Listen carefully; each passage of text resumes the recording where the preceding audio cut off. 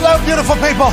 It is Thursday Night Football Thursday, October 5th, 2023. And this sports program, it starts right now. Football! It's happening tonight. Week 5 of the NFL season kicks off as the Commanders of Washington are home favorites by 6, taking on the Chicago Bears, who seem to be a dumpster fire, but maybe tonight is the night that it all turns for Justin Fields, Eberflus, in the Chicago Bears. We got Kirk Herbstreit joining us in about 20 minutes. He'll be on the call this evening on Prime with Al Michaels. We have Coach Nick Saban joining us in the second hour. Obviously, Alabama takes on Texas A&M. Last time they played there, Texas A&M, 2021, lost. So what did we learn from that? What did we learn last week from Mississippi State? Can't wait to chat with Coach Nick Saban about all things happening in Alabama and the college football world, and also football as a whole. And then speaking of football as a whole, we got a rookie who's breaking a lot of records right now. He's playing quarterback for the Houston Texans. CJ Stroud will be joining us at 2:30 Eastern time, coming right off the practice field. I'm excited to chat with him. The last time we talked to him was at Radio Row. Yeah. He was very mature. Yeah. Had a lot of swag. Oh, yeah, moxie. A lot of moxie. Last time we seen him before that was at the college football playoff when he was playing Georgia, where they almost won. Kicker hits a very difficult kick, but could have hit that kick there in the national championship instead of Georgia, who beat TCU by 55 points in the national championship. We saw him play on the field. We go, that's a Sunday guy. Then his life went like this after both of those appearances because people were talking about this guy's brain doesn't work. Hey, he's an Ohio State quarterback. He can't run. Well, all he has done in the face of all the hate and the naysay is put together one of the greatest rookie quarterback seasons of all time through the first 4 weeks. He has not thrown an interception. This is a rookie quarterback. To make this a little bit more clear, Bryce Young, quarterback out of Alabama, great football player. We wondered about his size coming out. Everybody did. That was the only thing you could really pick apart is what all the experts said. He is currently 33rd in the NFL QBR. Okay? 33 because Gardner Minshew has a QBR that has been ranked because he started a game because Anthony Richardson wasn't able to play. 32 teams. 33rd QBR. Number 1 overall pick. CJ Stroud hasn't thrown a pick yet, QBR like top 15 or top 10 or something. Nuts. You're talking about absolutely bananas. Seems to have it figured out. Can't wait to chat with him. And also, can't wait to see the vibe of the Houston Texans because they're still in the Indianapolis Colts organization. With that being said, Jonathan Taylor's back in the building, speaking to the media this morning. No live stream of it. Very interesting. Why is that? No live stream. Nobody was allowed to record either, I don't think, although we got videos coming out from him answering different things. I wonder if all parties were wondering how that whole thing was going to go. We don't need to stream it to get it maybe blipped and cut out and see how people take it, because this is an important press conference for Jonathan Taylor, because the last time we heard him talk, he hated Indianapolis Colts. Yeah, that's right. He was not happy about how he was getting paid. He wanted to get out of there. His agent was talking shit to Jim Irsay, who's the owner of the Colts. The owner of the Colts, Jim Irsay, was talking shit back to the agent and to the running back community as a whole. It was ugly. He's there today, and he said, I don't need to promise whether or not I took the trade request off the board. I'm proving I'm committed because I'm here. This is his answer, chit-chatting, after he was asked if his trade request has been rescinded yet. The goal was to be healthy. Everyone in this whole thing, healthy, to go out there and to be able to do what I love, just play football. So just going through that journey throughout this whole time, been a lot of things said and done, but at the end of the day, the number 1 overall goal for everybody was for me to get healthy. And I think everybody's on the same page with that. When did you get healthy? Over the course of this whole offseason. There's never a specific date, because there's always progression. There's always, hey, okay, we got to break through this wall, then we got to break through that next wall. So just being able to maintain that perseverance until you get the achieve goal that you want. So that was the answer he gave when he was asked if his trade request is still on the table to the Indianapolis Colts. He decided to take it to the health way, and the goal was to get healthy and everything. So then they obviously asked a follow-up, and he said, I don't have to say one way or the other. If I'm here, if I wasn't committed, I wouldn't be here. And it's like, well, I think you kind of have to be, actually, because you might lose some money because they didn't have you on PUP anymore, and they could have activated your entire thing. So we don't know if it's been concluded. We don't know what's going on behind the scenes. We do know Jonathan Taylor is back in the Indianapolis Colts building. Anthony Richardson's already talked about him. He's been on the practice field. Let's hope that he gets to experience Shane Steichen and this new Colts team one weekends at home, especially with dope, dope, dope. Yeah, that song that we have in there, and maybe Jonathan Taylor will fall in love with being an Indianapolis Colt, and we will reside this. He was also asked about the contract and what he's going to do, and he said that's an off-season conversation. Ooh, so there we go. Okay. Feels like the Colts and Jonathan Taylor are kind of moving forward, which is good news. The Toxic Table is here at Boston Connor and at Ty Schmidt. One half of the Hammer, Don Cowboys Tone Diggs is here, and a man who coached football for 36 years, 18 in college, 18 in the NFL. Ladies and gentlemen, our coach, the people's coach, Chuck Pagano. Yeah, Chuck. All right, Chuck, let's just dive right into the team that you used to be the head coach of. This Jonathan Taylor situation with Jim Irsay and the new agent and the timing in which he asked to be traded, and just a couple months after he said, I'm going to play out my contract, I signed the contract. That statement was made in the time when, like, trades can happen, and a lot of money is still on a lot of different salary caps. So whenever he says, I'm going to finish my contract, I signed it, in his baby face, and especially after we have the number 4 pick overall, and the season was a massive letdown, and it was terrible football, and he didn't have anywhere near his best year. It was his worst year by far, probably in the history of his entire football career. So then a couple months later, he requests a trade. He wants a new contract. He wants all this. No teams were able or willing to give up what the Colts were asking for, which was something in return because it's Jonathan Taylor. And if he's worth all this money, let's assume that we're losing somebody good. The Colts would want somebody back. How do you think Shane Steichen, who is trying to build this entire culture, who had to deal through training camp with Jonathan Taylor with a hood up, and he's your best player, and he's not buying in at all to anything that you're selling. New rookie quarterback, a lot of new faces in the building. You're trying to build this culture. This guy is falling behind. He's your best player, too, which is always a big distraction. Yep. Now he's back in the building. Is your trade request still on there? Well, if I wasn't committed, I wouldn't be here. Like, how does Shane Steichen handle this whole situation, and how do you think they get past it all? Well, I think this is a great sign, right? Based on what JT said. I think we were all hoping that, he would come off the pup, be ready to go for the Titans game at home this week. And Shane is like a flatliner to me. Like, I see him in the locker room after wins. I think he's a competitive dude. But I think when it comes to this kind of stuff, I think he's wired the right way. He didn't overreact to any of that stuff. He just kind of let it play out. So he's got to be ecstatic. Oh yeah, yeah, I think so too. Yeah, the way Zach ran Moss, yes, in his absence, and now to have JT back and put him back in the backfield with AR5. I mean, he's got to be fired up. Now the acid test will be okay. If he plays this week, how much do we play him? What's the pitch count going to be? And what is his health? And what if it starts bad? Yeah. What if it starts bad? How do we keep the positive vibes if the first half is terrible? Because the Titans' defense, very good defense. Oh, yeah. I mean, that is they got a good defense. So and they know the Colts. You can script plays. Shane will put them in position to be successful. He'll call some easy runs, some high percentage stuff for the quarterback and for JT.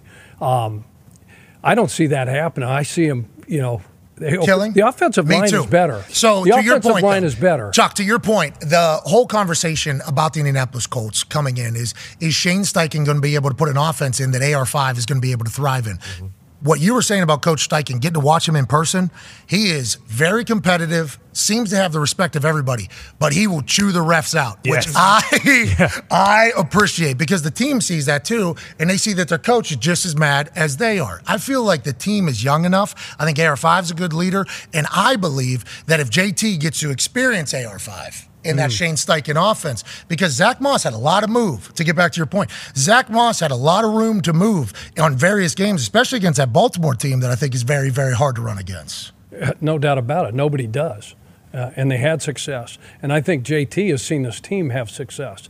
And he's been sitting back and watching this locker room buy in to Shane's program, buy into the accountability, whereas maybe, okay, what if they're 0-4 right now? Boy, they really need me. Oh, yeah. I think he kind of looked at this thing and said, "Shit, I got to get my ass back out there." Chance to get money too. Yes. Hey, if he does really well right now, make it happen. Chance to get money. Yeah. That offense is one that he's going to be able to eat, and if they get going. And there was times, and we're dramatic and we overreact, and we have to play in real time because we're a real time daily show. Yep. That I didn't know how this was going to get resolved because Jonathan Taylor was like most popular player in Indianapolis. He was the mayor of Indiana. Then all of a sudden he gets his new agent. They do this play to get more money, which respect if it pays off. It did not pay off. He had a public trade request, a public spout with Jim Irsay, who think whatever you want outside here.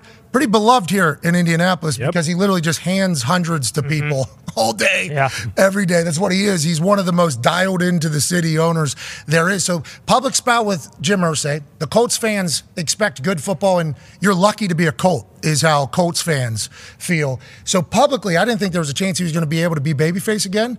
But AR5 is the guy here now. Oh, yeah. So Jonathan Taylor doesn't have to have the pressure to be the most liked guy. If Jonathan Taylor makes some plays, it's like, oh, we are happy we got Jonathan Taylor back. I think there is a chance for a full babyface turn when maybe I didn't believe that was possible just a few weeks ago, and it's strictly because of how damn optimistic people are about what Anthony Richardson can become. Yeah, absolutely. And in part, I think it's, like what Chuck said is they're 2-2. They look pretty good so far. I think a lot of people expected them rookie quarterback, they're going to stink this year. We don't know what to expect out of them. They've been pretty solid. And in terms of the fans getting back on board, if he pops a long one or if he goes, place is going to go bananas. It's going to go ape shit. I'm going to go crazy. Touchdown. I wanted him to get traded out of Indianapolis just because I was like, all right, bro, we're trying to rebuild this entire thing. We're not going to win the Super Bowl this year. If you're this pissed, we do not need a distraction right now, especially with what that building was just a year ago. Remember, there's rumors coming out of the Indianapolis Colts building, and nobody within the building would give me, a matter of fact, because they didn't want to be the person telling me any information because I got this thing in front of me every single day. Makes sense. But there's people missing treatments and late to team meetings, and there's obviously the gambling situation happening there. It's like that building was a cesspool, a toxic culture that somehow happened very quickly because there's a great tradition in history here in Indianapolis. So I think a lot of us ex-Colts players, I don't want to speak for everybody, but a lot of us were like, but you're a part of the group that kind of ruined what, and I'm not going to say we, I just so happen to be there, but the teams of the past kind of built in Indianapolis and how this city goes. So you don't want to be here? Yeah. We don't want to be picking number 4 overall anymore either. We don't want to hear that people are late to team meetings in professional football. You're getting paid to play football. Show up at your meetings. What are we even missing treatments? What are we even? You're a professional football player. That's how it's kind of expected around here. So whenever that, and I'm not saying Jonathan Taylor did any of those things. He did not. I'm just saying that's what the Colts had become. So whenever we're trying to build this culture back up, and we got a brand new head coach, and we got a promising quarterback, and this guy's like, I don't want to be here. I want more money. It was almost like every Colts fan was like, okay, dude. Sure. Go. We hope you do well, honestly. I think you'll do better than you did last year because you've proven that through your entire football career. Last year was an anomaly, your worst time, which makes it even more interesting that you would kind of try to hold the team. Bad business. I think it was a bad business decision, but hey, it might end up paying off because he'll play great this year and came back with a chip on his shoulder and all that stuff. But he does pop one, I'm going to go crazy. Oh, yeah. Welcome back, JT. Yeah. It takes one. And everybody in the AFC South, 2-2.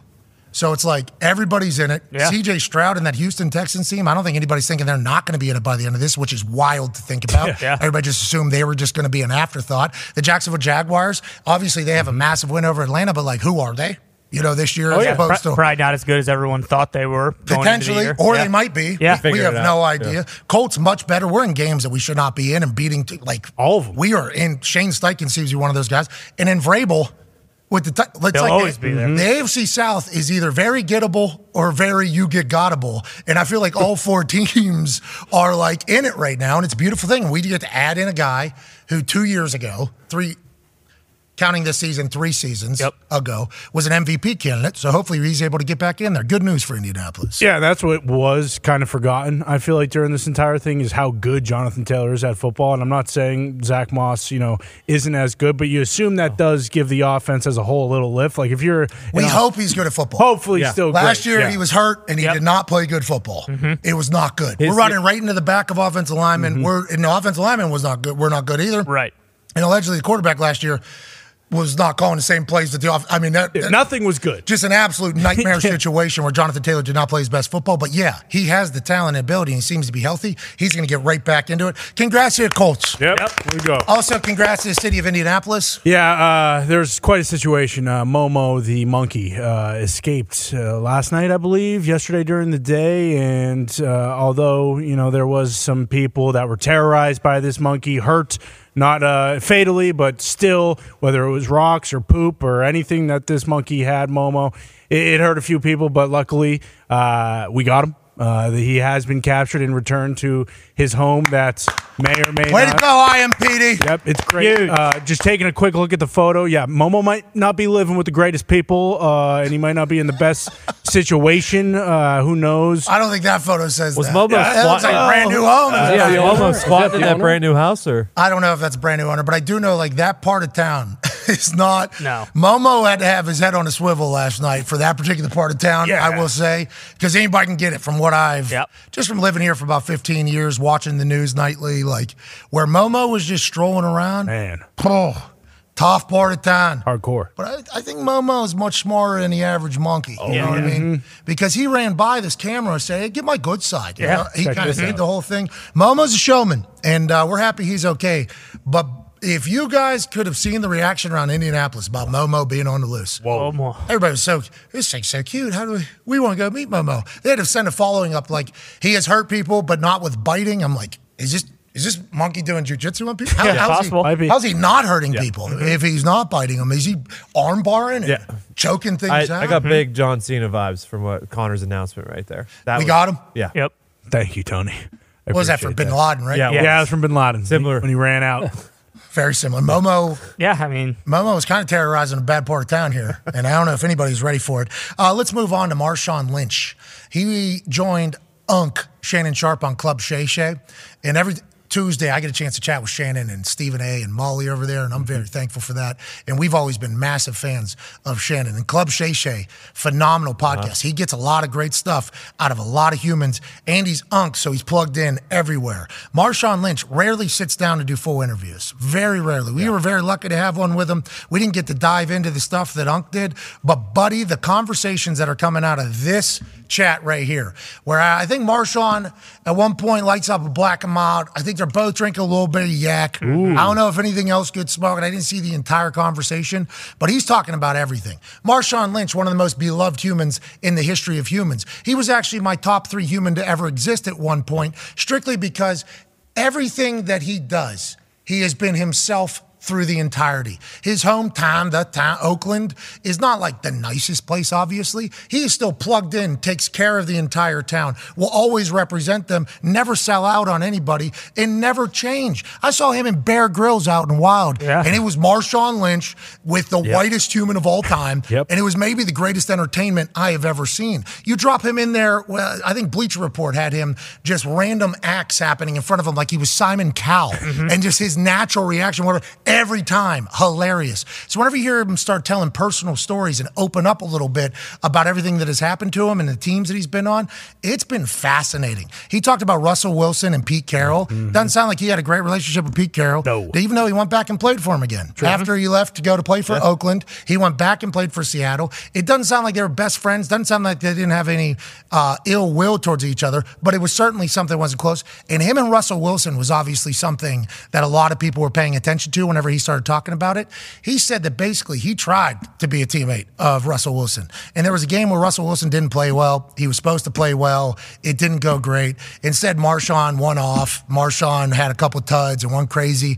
And he said immediately after the game, he was trying to call Russell Wilson. Had to go through a couple people to get Russell Wilson's number. He didn't get Russell Wilson's number. Russell Wilson called him. The number was blocked. Does that mean Russell Wilson's number is private, which some people have? Probably. But for whatever reason, Marshawn Lynch wasn't able to just get Russell Wilson's number immediately. And they were teammates, and Marshawn Lynch is Marshawn Lynch. It's not like this is just some, 53rd guy on the roster who's going to get cut next week. So I think that was an indicator. But then Russell Wilson was completely oblivious to the fact that he didn't have a good game, and then Marshawn Lynch was like, hey, I'll get your back anytime you have this type of thing. Whenever I'm down, I expect you to get my back. And Russ was just like kind of dismissive of it.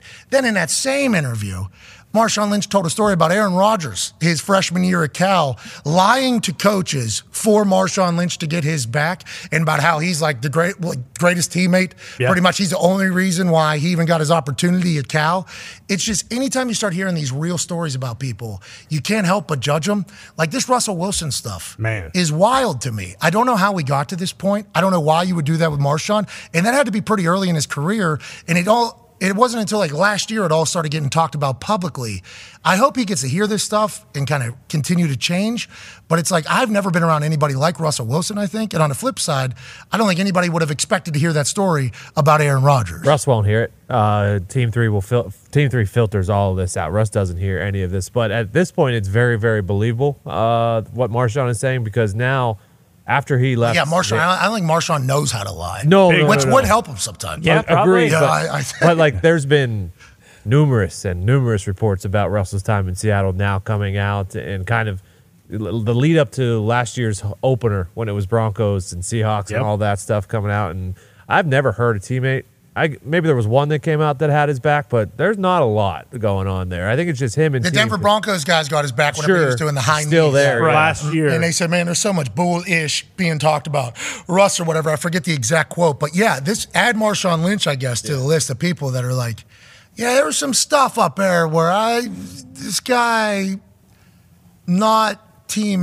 like, it's interesting because his entire mantra is team guy. Yeah, exactly. Positive it seems guy. very genuine. And it does. And I'm a fan of Russ. I think Russ has had a lot of success. I think he's trying to be a movie character of what a quarterback is for a long time. I think Sean Payton's trying to change that. But the movie character of a quarterback is a guy that is Kurt Warner in Bingo. Yeah. American Underdog. Where it's like you feel obligated to be teammates and friends with people and go to places. Like that's what a movie quarterback is. So this kind of contradicts. So I think the image that Russell Wilson is trying to put out, which I don't like. No. I don't like it one bit. Yeah, definitely not. And it is weird, but I don't think it's like a maybe anymore. They did not like him in Seattle, especially the Super Bowl team. Now, maybe it changed after that, but the Super Bowl team, Pete Carroll talked about how important it was last year to the game. Tony was just talking about the opening night, Sunday Night Football, where, McManus and the whole timeout situation, all that. Pete Carroll talked about how important it was to get this win, obviously for the guys on the team, because some were traded from Denver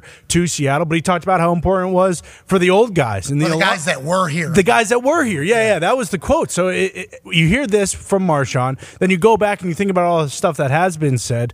Definitely, we're not the biggest fans of Russ in Seattle. And then Denver last year, it was quiet for a while. And then, to your point, he gave that whole press conference, I forget after which game, but where he got worked up emotionally about it because they asked him post-game about how his teammates finally stood up for him. But it was weird how long it took. Because it was...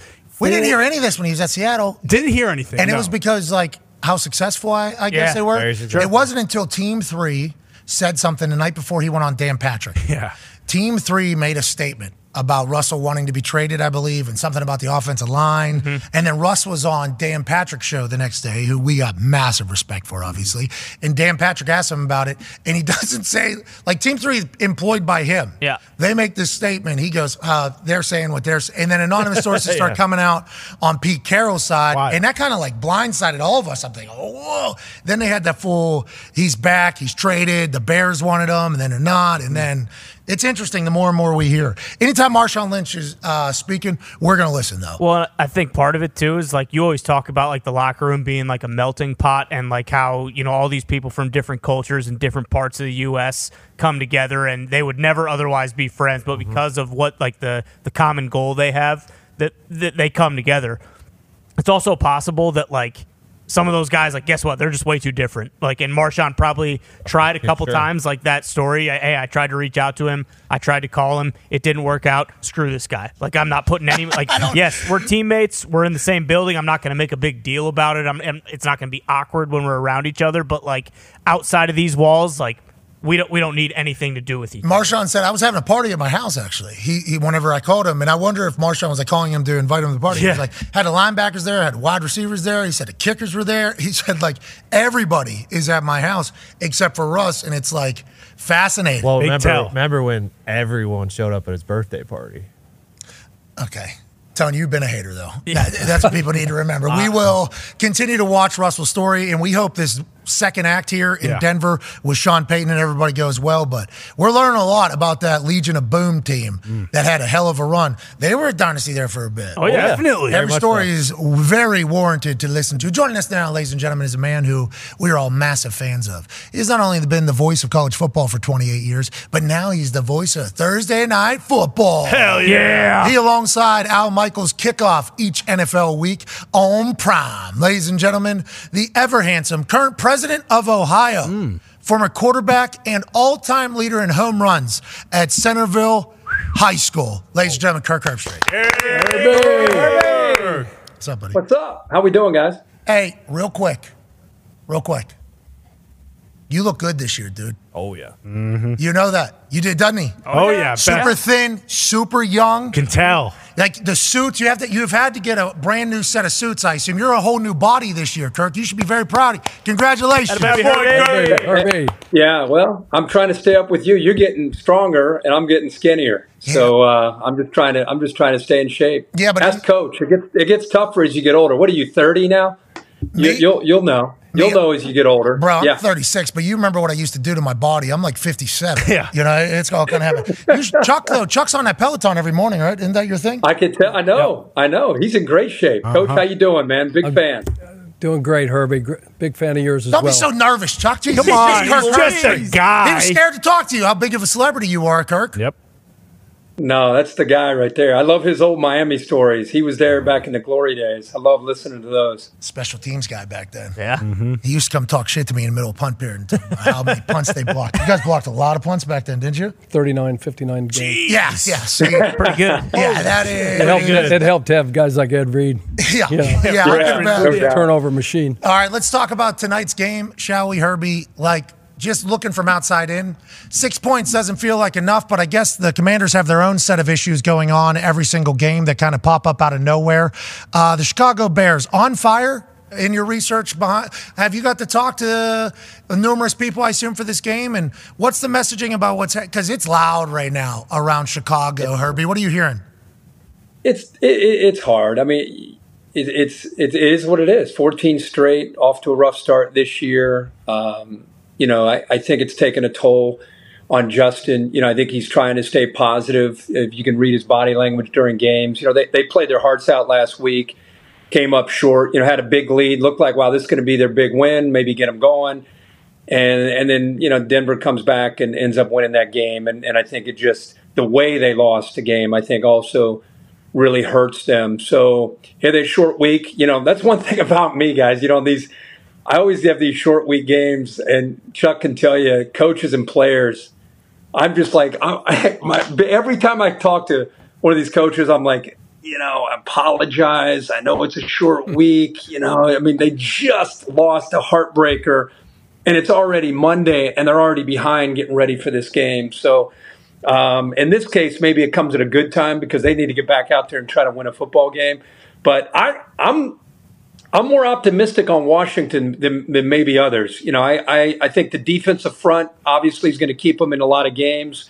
They're still trying to figure things out at linebacker. The back end has some athletes. Emmanuel Forbes had a rough game last week. Who doesn't against A.J. Brown? But I don't know how much you guys are watching Sam Howell and what Eric Bieniemy's doing, but they're showing signs of having, I think, an offense that can really make some plays. And this kid plays with poise, man. And he's got a lot of playmakers around him. So I'm excited to see what they can do tonight. And you look at their schedule these next 3 or 4 games. They get a win tonight, they could get on a little bit of a roll, and then they get Philly back here at home here at D.C. So Washington's a good-looking football team. Ron Rivera, as you guys know, obviously knows how to rebuild an entire roster, and they're heading in a good direction. I'll throw this at you, Pat. I'm going to see if you guys agree with it. Coach Rivera has said some stuff publicly that's certainly inside voices, but I'm happy to hear that he's got the sound. You know what I mean? He said some outside voice stuff that should be in here. You know what I mean? But they are rolling. And Sam Howell's got a hose. But what were your stats? Oh, he does. And he's got incredible poise. Let me throw this at you. As we watch these first-round quarterbacks, it's a guessing game, right? And Chuck's been in those rooms. I mean, it's like throwing a dart. You're hoping you get the right guy. You're hoping it's an Andrew Luck type of guy, but a lot of times it's not. I mean, you look at the numbers, the first round picks over the last 10 years. There's way more misses than hits. So all of a sudden you watch Brock Purdy, right? And you're like, here's Mr. Irrelevant, and he's working in Kyle Shanahan's scheme. And here's the one thing that he and Sam Howell have in common: a ton of reps in college. Brock Purdy started 4 years at Iowa State, and all those reps comes in with zero pressure, ends up winning it. He's a great fit in what Kyle's doing. Now you look at Sam Howell, started 3 years, started his freshman year at North Carolina, and was a 3-year starter. Played a lot of football games, had a lot of great moments, had a lot of tough moments. My point is he was calloused. He went through a lot. Comes into D.C., no one expects much of him. Carson Wentz there, no pressure. Ends up eventually getting a starting game against Dallas, last game of the year. Showed enough that Ron Rivera said in January, that's my guy moving forward. I think a lot of the media was like, what? That's your guy? 5th rounder? You're going with him? Ends up earning it by the second preseason game against the Ravens. They announced, okay, he's won. He held off Jacoby Brissett. And my point is this the future? Is this the future, looking for that guy in the 4th round, the 5th round, that has played a ton of college football, but you're not rolling the dice and setting the franchise back if it implodes on you and you miss on that first pick, second pick, third pick? I don't know. I'm wondering if the NFL copycat league, if more teams won't go that route. You look at Sam Howell and Brock Purdy at the combine there in Indy. You're not going to be like, holy cow, we got to have these guys. They're just gritty, smart, process quickly, and they're distributors. They get the ball to the playmakers and they do it in a quick fashion. I'm just wondering, asking Coach and you guys, if that might become more of a trend than these two guys maybe getting that thing started. So I think Tom Brady picked 199, right? I mean, yeah. There's always going to be the hope that that guy is there. Russell Wilson, I think, was in there. Dak Prescott, I think, was also. And you can kind of do that. Kirk Cousins was drafted after RG3.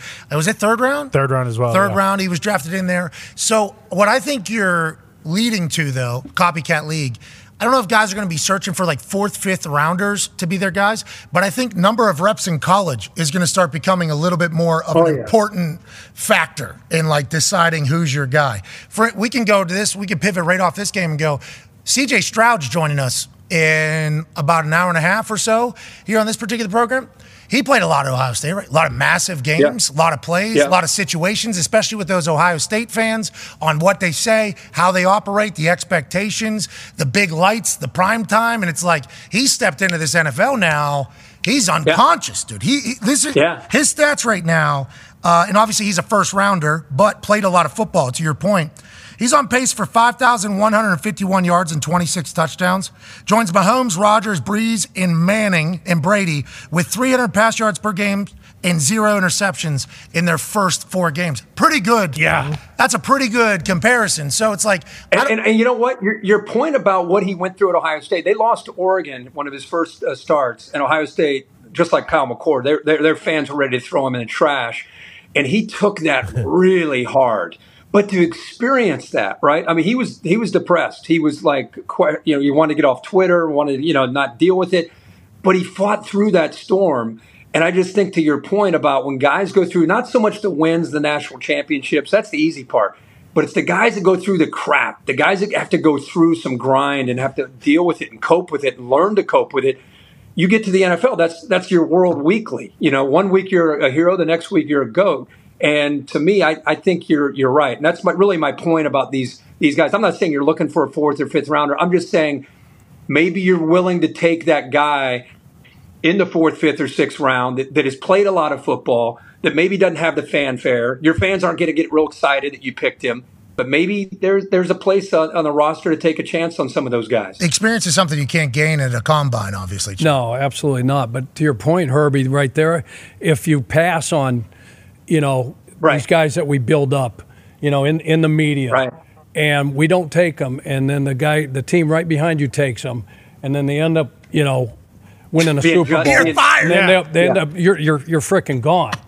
So maybe the formula is, you're going to take that guy, you're still going to go after that guy, but maybe we do like San Fran did. Maybe we take a Brock Purdy. If we have an extra pick, all these compensatory picks that you get, maybe you go find that guy. It's interesting to think about how all of the politics of it all kind of weighs in, because if you take a guy ahead of a guy, for instance, he goes, great, yeah, you're an idiot, you're fired. But if that person's terrible, right, and you take that, you're the genius. But there's a lot more 4th and 5th round quarterbacks that have, you talk about first rounders that have missed. There's 4th and 5th round quarterbacks that have been gone through the NFL so quickly as well. It's just finding the guy is difficult. You think Sam Howell, though, it sounds like you think Sam Howell, and if you remember last year, The reason why I got to start there at the last game of the year is because Taylor Heineke said, this is what he said, you know what? Hey, I've started enough games. Okay? You guys have seen what I do. I get my new pair of Jordans. You need to give this Sam Howell guy an opportunity. And then they were like, all right, you don't want to start? Yeah, you're going to be gone from our team, but we'll put Sam Howell in there. And Taylor Heineke, who obviously another guy that we're referring to had success as a quarterback after playing a lot of football in college, when we asked him about that at Super Bowl, he was like, watching Sam Howell every day at practice, in the locker room, how he operates, he said, I felt bad that this guy was not getting an opportunity. So, like, he just handed his opportunity off to him. And now got Ron Rivera saying, shit, if I knew he was that good, we would have played him a long time. Yeah. It's like, that's, once again, inside voice, not to need to be outside voice. But does Sam have it to go on a run, you think? And do the boys believe in Sam Howell? It feels like they do. That's a great question, and I think we just got our answer in the last 2 weeks. 2 weeks ago, they played Buffalo. Couldn't have gone any worse. Sacked 9 times, threw 4 interceptions. Think about that. You're a 5th-round pick last year. You're trying to prove yourself to your boys. And the Buffalo game, it was a disaster all the way around, but everyone always looks at the quarterback. 9 sacks, 4 interceptions. Now you got Philly, right? I mean, of all teams you got to play against that defensive line coming off a 9-sack game, what does he do? He absolutely competes his ass off and showed, I think, his teammates a lot. According to the guys we talked to this week, he maybe won his team over, even though they lost the game, in that performance because of what happened the week before against Buffalo. They were blown away by his composure. And if you watch that game, at the end of the game, you know, their rookie corner gives up a touchdown on a stutter and go with 1:43 to go. You're thinking, oh, man, they're going to lose. And they come back without any timeouts. If you watch that drive, you're sitting there watching the game like, hurry, hurry, hurry.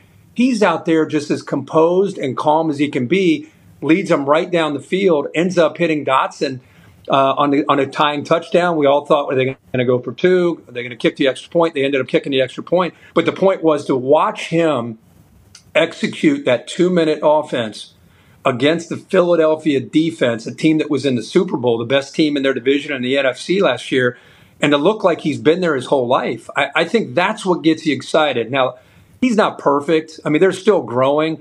They still up front are kind of piecing it together. I feel like they're still gelling. We got a new system with Eric Bieniemy, so it's still a work in progress. How's he? How is Bieniemy when you talk to him? Because I've only heard him speak a couple times, and he's not a public speaker, I don't think. How was the conversations with him about football? Yeah, no, he's basically brought the Kansas City system to Washington. I mean, that's what he's trying to do. In fact, talking to Sam about it, he said he has studied so much of Patrick Mahomes, not comparing himself to Mahomes, but just trying to understand, on this play, this is where he's looking, this is the read. He's a gym rat. You know, he's a film guy that loves to prep. Peyton would be proud of him as much of a film junkie as he is. And I think Bieniemy and he have kind of become kind of joined at the hip here on what they're trying to do. I think Bieniemy's a massive fan of the potential of what Sam Howell can do. And I think they feel like they're just kind of scratching the surface of getting the ball out there. You think about it. You got Terry McLaurin, who's, we all know what he's capable of doing and how he's become one of the better receivers in the league. Curtis Samuel, Dotson, who's outstanding. I think this Brian Robinson, a young guy out of Alabama, is showing physicality. He's showing a little bit more, I feel like, a little more twitch and juice when he gets the ball out on the perimeter. So they got some weapons. And I think what they've been looking for is just a guy that can process and get the ball out. And keep this in mind now. They've been sacked more than anybody else in the league. You know, they follow that 9-sack game up with another 5 sacks last week. Now, the good news is the Bears have 2 sacks all year. They're the dead last in the entire league in getting sacks. Up from here. So that should be a problem.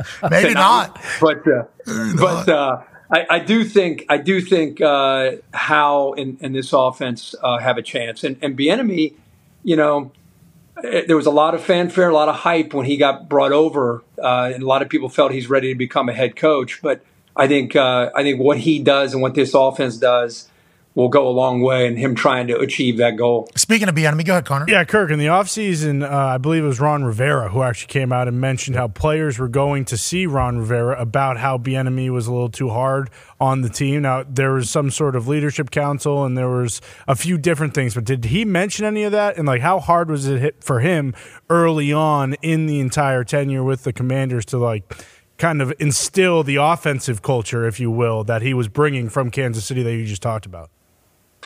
Well, I think anytime you have success, with the franchise that you are a part of, and now you come over and you do it your way, he's not one to pull any punches in the way he communicates. He has a certain way of he wants things done.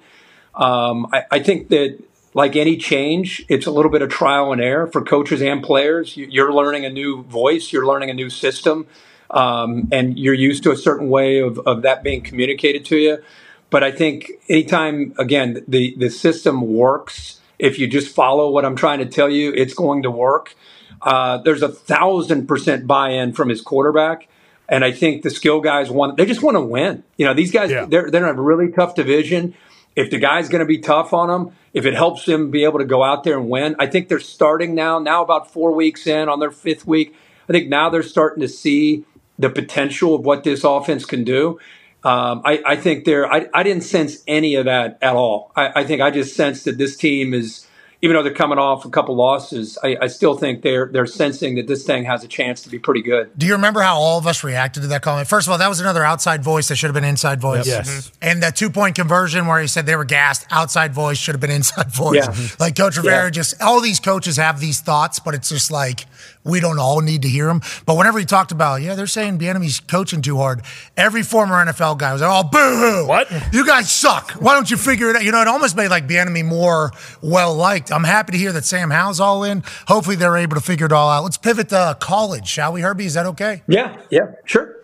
God, do you see the jawline? Looks incredible. Look at that Adam's apple. Huh? Herbie, how old are you? How old are you? 54? 54. Wow. We're like 45, brother. They got these old-ass Bachelor now. Did you see this? Oh, yeah. Golden Bachelor. From Indiana. They're Golden Bachelor there. Not old. You know what I mean? I don't know what the AAA, AAR, what is the... AARP. There it is. I don't know when that starts. I think you're near there. You don't look anything like... Herbie, you look phenomenal, pal. You need to know that. I give my mom all the credit for that. My mom's 82 and she looks 65, so I'm lucky. I got blessed with genes from my mom. Okay. Shout out. But I also was the guy that I didn't shave. I don't think, until I was 22 or 3. Jesus. I was there. I'm just always Babyface Kirk. Oh, babyface Kirk. That's all they ever. And what are you doing?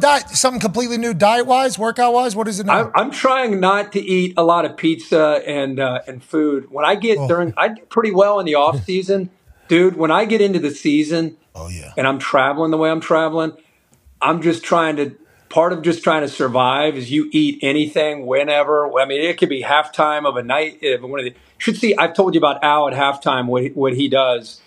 On Saturday night halftime, they throw us a few Twix bars, and here's a Reese. Here's you might get a Chick-fil-A spicy thrown at you. Oh, but real treat. But yeah, that's like on a bonus week. But on Thursday night, it's almost like fine dining. I told you, it's white tablecloth. You get behind. You were there in Seattle. You get behind there, and he's got the white tablecloth, and instead of plastic silverware, he's got real silverware. They always got him a steak, mashed potatoes. We got like 8 minutes to eat, and it's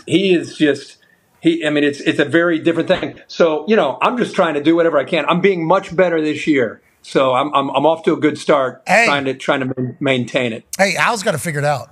You know what I mean? Whole buddy. Yeah. Al's got to figure it out. And I think like when I was at the WWE, you see like some of the guys that have been around a long time because they travel a lot and their eating schedules. And then you like stay in their pocket a little bit like, well, how do these people do this? And it's like, oh, you can prepare like that and think like that. You can ask for that. Okay, got it. You getting to see Al Michaels, like, this guy's got ribeye. I love a steak. At halftime. But he I can't follow his lead because he doesn't touch a vegetable. We go to dinner last night here in D.C. and all he eats is steak. He won't touch a vegetable. He eats steak, and if they bring him a salad, I think he had some lobster bisque, and I'm just like tomato. I had tuna at a steakhouse. I had tuna, so I'm trying to stay in line. Oh, man, you're the president of Ohio right now. This is inside voice. We do not need to say that. Let's move on. Don't say that. I appreciate you having tuna. I'm not against people eating fish, but we don't need the president of Ohio currently saying. Went to a steak place last night. Couldn't wait to order the tuna. Tuna was good. All right, did you get ketchup with that thing too, you Ohio? Yeah. Did you get ketchup? I did. Yeah. Oh, God. Now you're back. We're back. Okay, I thought you lost your Ohio. Let's go to college. Ty has a question for you. Yeah, I'm flustered because, I mean, Herbie, just hearing that you ate tuna at a steak. With ketchup, though. With ketchup. Steak's not bad for you. With ketchup, though. That doesn't make it any better. Yeah, but tilapia, like tuna. I was eating that shit in college when I had 8 cents in my bank. It was Bumblebee. But he cut the tuna's yuppiness with ketchup on top of it at the steak. Tuna's not yuppie. Yeah, I was gonna say at their place. Homeless guys. In fact, I dipped it into the table's ketchup. Like it was I just started. To the table. Al Michael's so disgusted. Al Michael's so disgusted. I couldn't even fathom. You two are a good team. You're a funny team. Yeah. We're having a blast. We're having a blast, man. Chemistry's good. He's a great guy. A couple weeks ago, you asked him about his golf game, and he was just not having it. Yeah. Shut up. No, he was having it. He loves it. He loves it. You said, "What? This looks like your golf game," and then he had to call something else, and then you're like, "How is the golf game?" And it's like, we'll talk about that first. Pipe down. It was. I think I texted you immediately, like golf game, good combo. I love you. All right. Anyways, let's move past the order at the steakhouse. Embarrassing Ohio. And game day, by the way, and our program. Yeah, might get impeached now. Yeah, of Ohio potentially. You and AJ Hawk, the current co-presidents. How's AJ gonna feel? He's gonna hate it. You have to gonna have to go to war now. Anyways, let's move on with the conversation. Ty has a question for you. Yeah, Herbie. It seems to be a foregone conclusion that Caleb Williams is going to be the number 1 pick in the draft. I don't know if that's actually the case, but do you buy that? You know, because of NIL money, he might go back to USC if he doesn't like who's at the top of the draft, like acting like if he's the number 1 overall pick, he's going to be playing for circus peanuts in the NFL, and he won't be able to make that with NIL. But, does that make any sense? That's not going to happen, right? Dude, I don't know. We live in such a new world. He said 5 teams. What did he say? Vegas and Dallas and San Fran, and I can't remember the teams. I've never heard anybody come out and just say that. Minnesota. But that's kind of where we are now. Who are we to not believe that? Last time I checked, though, teams trade up, right? I mean, teams trade to get to that number 1 spot to get their opportunity to take a Caleb Williams. So, I mean, it's hard to say if you go by the end of the season. Hey, Carolina has the first pick or the Bears have the first pick, and for him to potentially pull himself out and say, I'm going to stay at SC, we'd love that in the college game because he's so much fun to watch. But I'd be surprised if that ended up happening, but I have no idea what he makes at SC. You got to believe it's pretty good.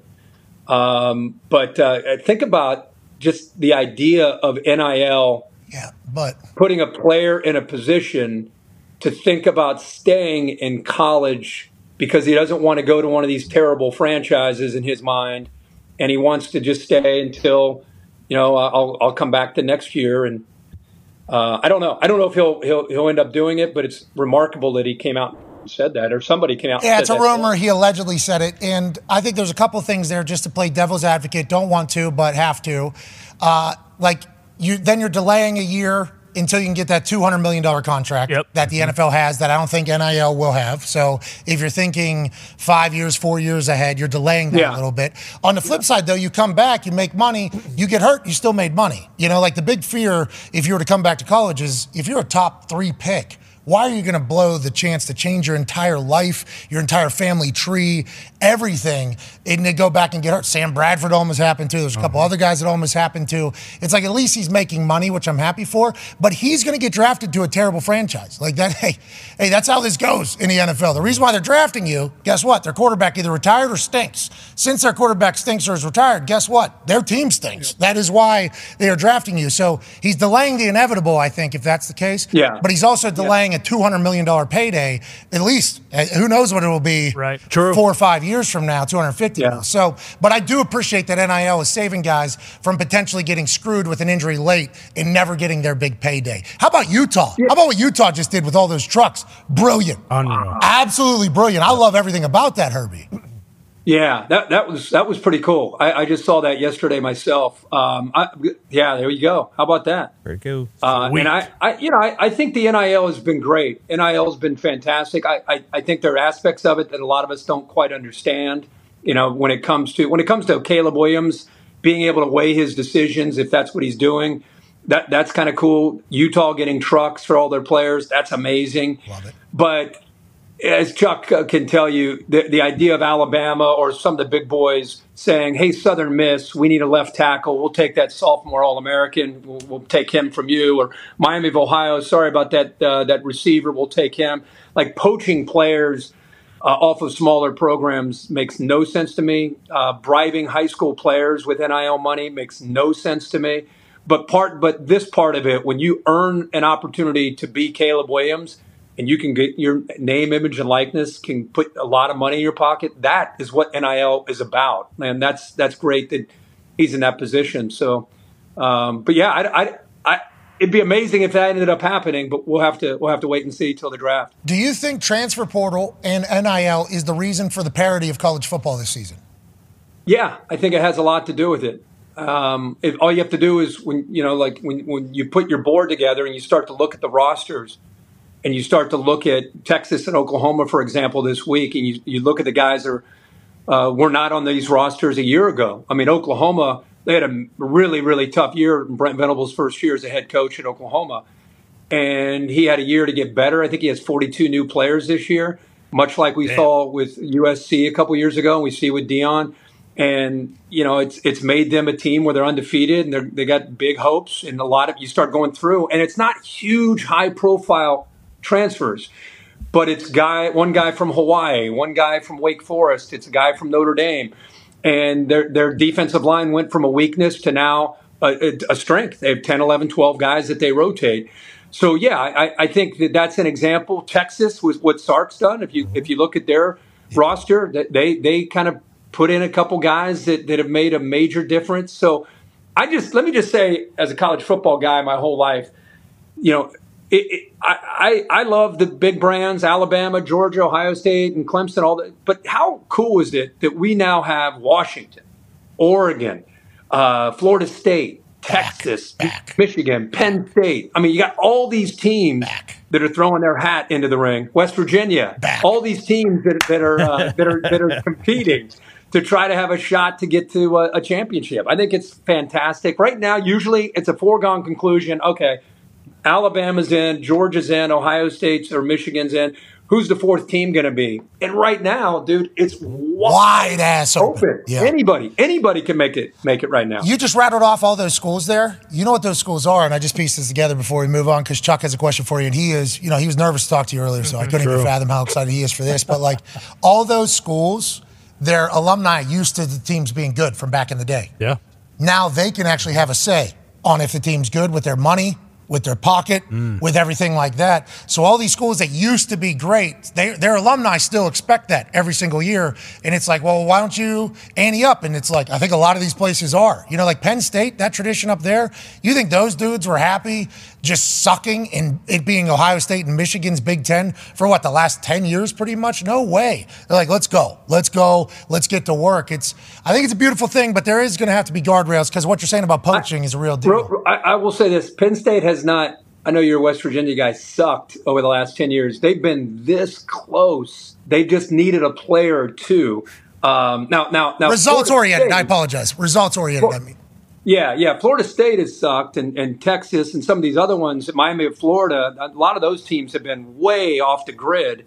So it's great to see them back. Yeah, West Virginia's back too. That felt good coming out of your mouth or what? Yeah, they are. I apologize. They are looking great. Whoa! Wow.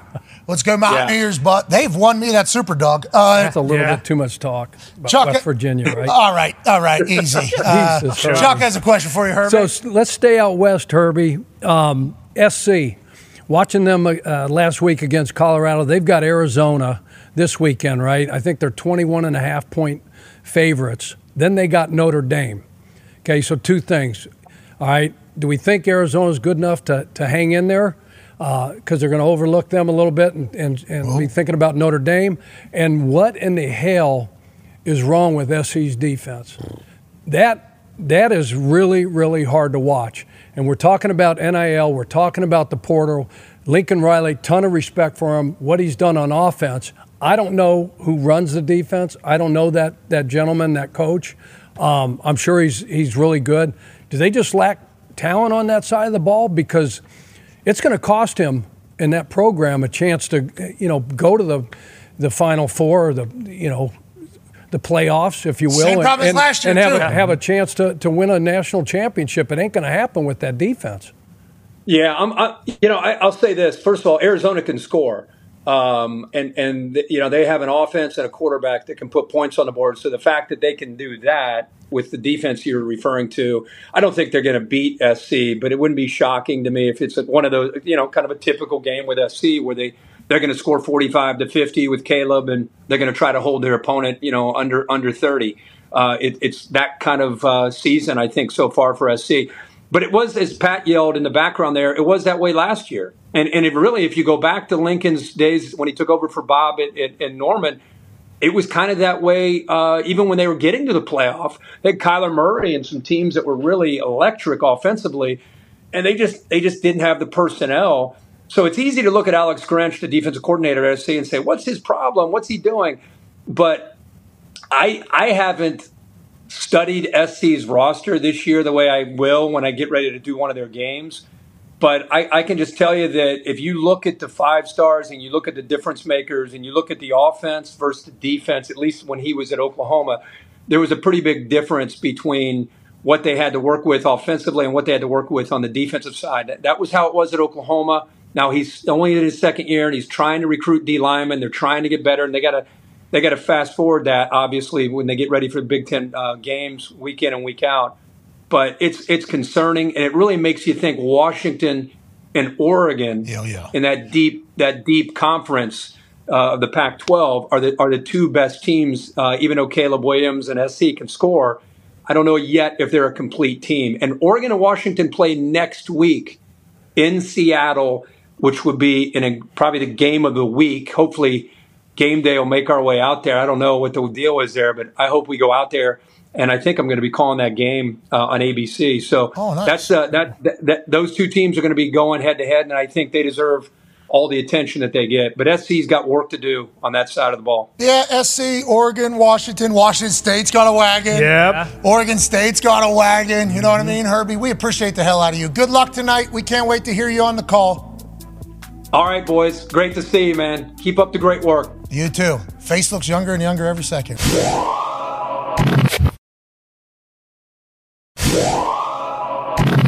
Joining us now is a man who's live in an attic in Ohio. He's the all-time leading tackler for the Green Bay Packers, a COVID survivor, the other president of Ohio. Ladies and gentlemen, AJ Hawk. AJ, how you doing, pal? Great. You guys giving Kirk a hard time for eating some tuna at a steakhouse? It's nice tuna, guys. It's not the little bumblebee tuna in a can. No, I agree, but going to a steak place and all you eat meat, I always struggle with that. You know what I mean? When I'm there, I look at the menu. And I see steakhouse at the top of it. Yep. And I eat steak. Yeah. Love it. And then I also think it's like a thing, isn't it? It feels like a thing. Like when you don't order steak at a steakhouse, doesn't it feel like a thing? You don't think so? Yeah, it definitely feels like a thing, but you're not always the one that makes the decision on which restaurant you go to. Oh, so you think Kirk was like, I had this meat before? I am not doing the cows out of this kitchen that this particular restaurant has. I'm going to the sea. I'll take the tuna. And also, Kirk's an adult. He can do whatever he wants. That's true. That's why he looks so young. He looks so incredible. He's so thin this year. His suits, he looks like an H&M model. Yeah. This guy, it's phenomenal to see what he's been able to do to himself. AJ, let's talk about tonight's game a little bit here before we're joined by Coach Nick Saban. Obviously, tomorrow we'll be live in Texas reacting to tonight's action. 6-point favorites at home are the Commanders taking on the Bears. Here's the tail of the tape, okay? We got a tail of the tape graphic right here. 0-4, 2-2. Turnover margin's a big one. -6. the Chicago Bears, which is 26th in the league. -3 is the Washington Commanders. And the Chicago Bears are currently on a 14-game losing streak. That has started since Chase Claypool got traded to the Chicago Bears. Get him out. I do believe he is obviously healthy scratch, not at the building again this evening. Nope. This is the second game now since he said, no, they ain't using me right around here. So Justin Fields even acknowledged it and said something along the lines like he knows he can't say that publicly. Like, that can't be happening. It's bad in Chicago. It's seemingly a building year with Bieniemy and Sam Howell and the Commanders. How do you feel just early in the show here? Well, I mean, with what the Bears were able to do offensively last week and then let it slip away, does have me worried a little bit, but I like Sam Howell. I like the cut of his jib, as you like to say, and I like what their offense is doing. I haven't made a pick yet, but I do like the Commanders early. Oh, don't give away the picks yet. Okay, that'll happen in the next hour. What's happening right now is an absolute honor, okay? The man that is joining us is the outright GOAT in everybody's eyes at his profession. Ladies and gentlemen, the head coach of the Alabama football team, Nick Saban. Yeah, coach! How we doing, guys? Hey, not as good as you look right now. How are we doing? Big win on the road in the SEC. What did you learn about your team this past weekend, Coach? That's got to make you feel good in a rompous environment to get a big dub like that. Yeah, they showed a little resiliency. We didn't start out great in the game, but I liked the way we progressed during the game and kept grinding, controlled the line of scrimmage, played pretty decent in spots on defense. So got a bigger challenge this week, so it's always that way when you're playing in the SEC, especially when you're playing on the road. I heard Kirby Smart talk about that this morning or yesterday where he said, like, the depth of the SEC is getting questioned kind of this year more than it ever has in the past. But everybody that's in the SEC understands that from top to bottom, the league is stacked. Why do you think the narrative nationwide is kind of pivoting a little bit, you think, Coach? Well, I think that it's actually a little easier if you have, I'm going to say, an average team, because you have another way and another resource to bring players to your team. So, if you have an average team, it's easier to get better faster because you have a transfer portal, almost like free agency in the NFL, where before you had to build your team from the bottom up with freshmen. So young guys coming in the program, which might have taken them 2 or 3 years to mature. And you still have the opportunity to recruit some good young players, so they also can contribute. So I just think that the transfer portal it offers an opportunity for people to improve more quickly. Yeah, I think it's happening everywhere, but I do like the fact that the SEC has heard what people have been saying about everybody else. It's like, why don't you come in the SEC? What you guys are, everybody, why don't you come try life down here in the SEC? It'll always be respected. Go ahead, AJ Hawk. Coach, you guys have A&M this weekend, and I'm just curious, like the opportunity your offense has. We know their defense. I hear a lot about their front seven and how they can get pressure. They stop the run, all of this stuff. How big of an opportunity is it for your offense, your offensive line, to kind of test themselves against a high-caliber team like this? Well, I certainly think this will be a great test for them because they do have really, really good down guys. They've got lots of depth. They play a lot of guys. They got some really significant rushers. But these guys are really good at striking blocks up front, getting off people. They have a really good scheme on defense, so they do a lot of stunting, moving, pressuring you, create negative plays. A good third down package where they're going to put 6 guys up there in the box and play man-to-man and put pressure on a quarterback. So this will be a challenge for our entire offensive team, but especially the offensive line, because I think if you can control the line of scrimmage, at least you can stay balanced and try to stay ahead of the sticks. When I grade a game, it's 1st and 10. Did we make it 2nd and 6 or less? Did we get it 3rd and 4 or less? So that you don't have negative plays. Those negative plays create drive stoppers, and that's what they've been really, really good at. Staying on schedule is vital to any success in football, but let's talk about the schedule for Milroe. Last year, I believe his first game was against Texas A&M, threw for 3 touchdowns. I think he also rushed for another 80. I think he's from the area potentially, so it's a little bit of a homecoming. Now you've seen him have a big-time win on the road. You've seen what happened earlier in the season. Where are we in the Milroe development, and where are we in the offense being shaped around him as your quarterback, Coach? Now, I think we've had to make some subtle changes to feature things that he can do, which I think he's responded to very well, and I think our entire offense has responded to well. I do think he's getting more and more comfortable and confident in the passing game, anticipating things, getting the ball out of his hand a little quicker. And, of course, his ability and his athleticism to, create plays is really a tremendous asset and puts a lot of pressure on the defense. So I'm happy with, the progress that we made, not satisfied with where we can and want to be. But, every day that we look at the film on Monday, and I tell the players this all the time, most of the time it's what we didn't do, not necessarily what the other team did in terms of what is, stopping us from getting better and better. Chuck Pagano used to call them self-inflicted negatives. Sins. Can't have them. Got to have more God. Tone has a question for you. Coach, when we were in Alabama for the Texas game, we were kind of asking everybody on your sideline before the game, like what we needed to know. And everyone kept saying that you guys have this stud freshman safety, Caleb Downs, who basically you should just start fitting a gold jacket for now is how they were talking about him. How do you, now you've had a lot of stud freshmen. How do you treat them any differently when they're coming in like that?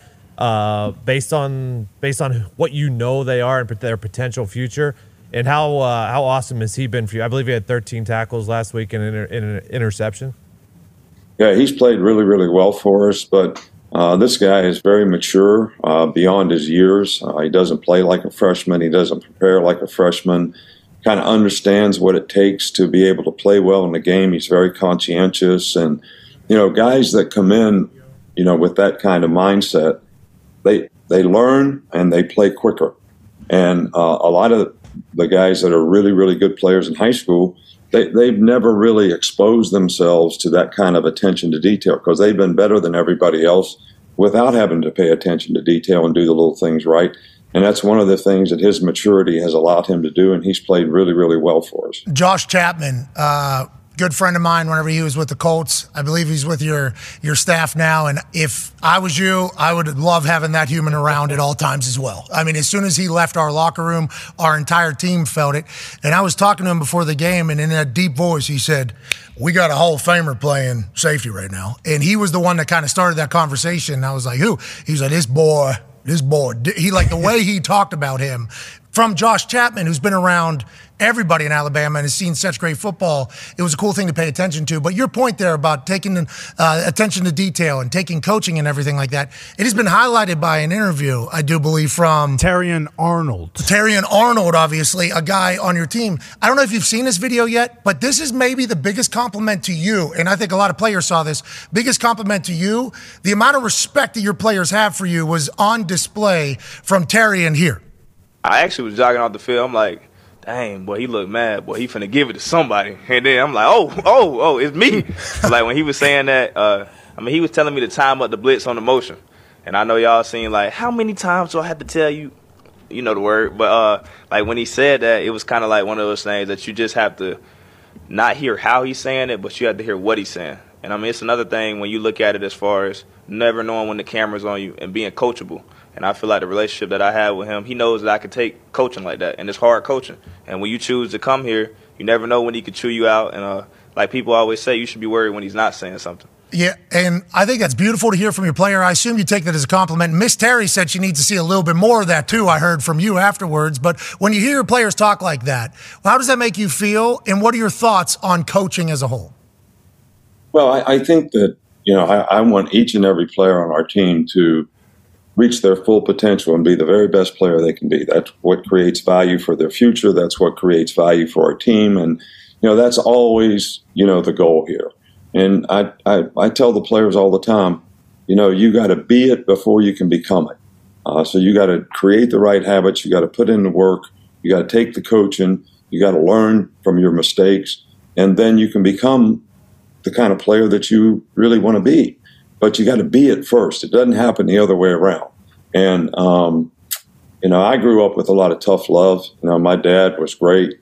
And if you didn't do it right, you had to do it again. And he always confronted and demanded that you do things the right way. And I do that a lot with the players. But I think the players understand that. And I think if the players know you care about them, that they're okay with that.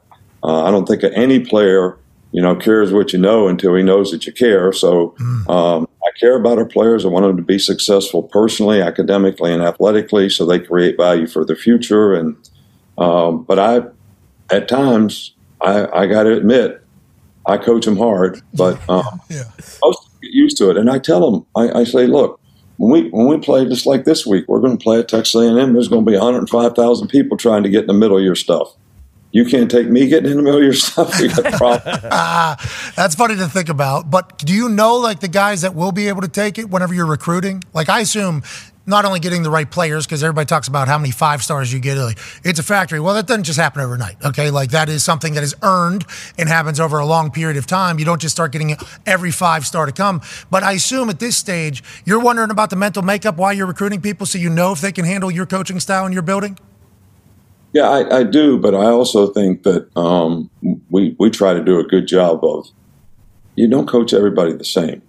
Some guys are obsessive compulsive, they're perfectionists, they want to get it right.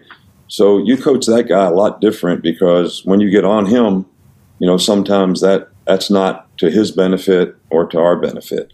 So it just depends on the player. It depends on the personality, the makeup. And, those kind of guys are easy to see, that these guys are driven to be good. So now you just want to teach them, because they got the right stuff. They're trying to do everything they need to do to be the best they can be. Other guys, sometimes you got to, make a point that this is what you need to be doing. And is this behavior helping you accomplish the goals that you have as a player? It becomes a matter of priority. We all have priority.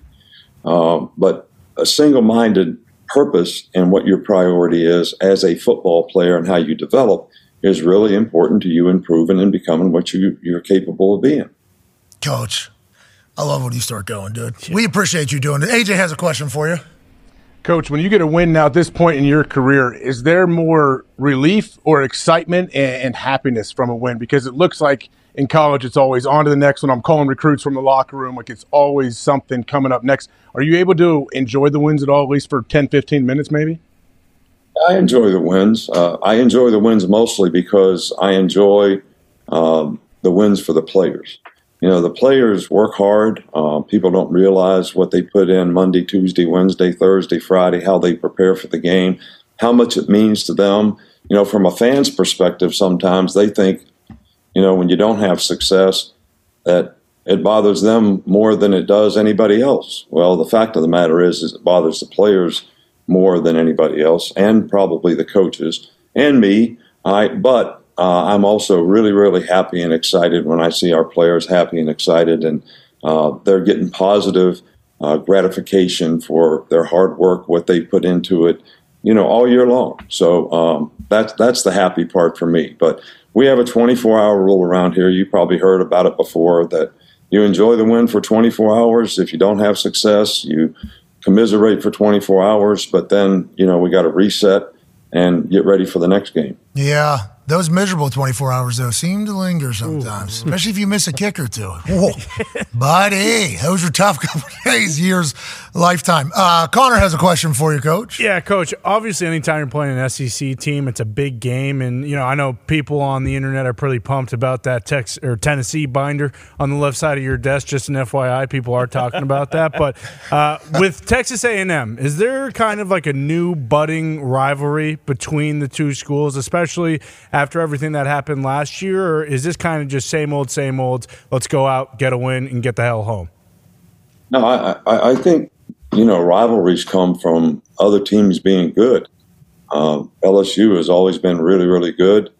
So that's all that became a big game. It wasn't really a natural rivalry. And I think Texas A&M is kind of the same way. They're really, really good. They got a really good team this year. Every year we played them, this has kind of been a pivotal game for them and for us. So I think the importance of the game depends on how you define rivalry, I guess. But the importance of the game gets escalated because they have a really good team, and I think we have a really good team. So it's going to be two good teams playing, and we got to do it on the road in some tough environment. But I think that's a challenge that most players really like. That's why they come to a place like this, to playing games like this. You know that coach at all? I think you know their coach a little bit, too. That's probably another reason why they talk about it being a rivalry, if I had to guess. He's a good coach. He's a good guy. We come from the same part of West Virginia. I've known him for a long, long time. He's done an outstanding job there. And, I respect him as an offensive coach about as much as anybody we play against. I saw him eat wings at this national championship a couple of years ago. This guy took these wings. I've never seen somebody delete wings like Jimbo. It was less than, 12 inches away from me. We're sitting on opposite side of the table. It was my first time meeting him. He sits down with this thing of wings, and I had the wings as well. It's like the only option.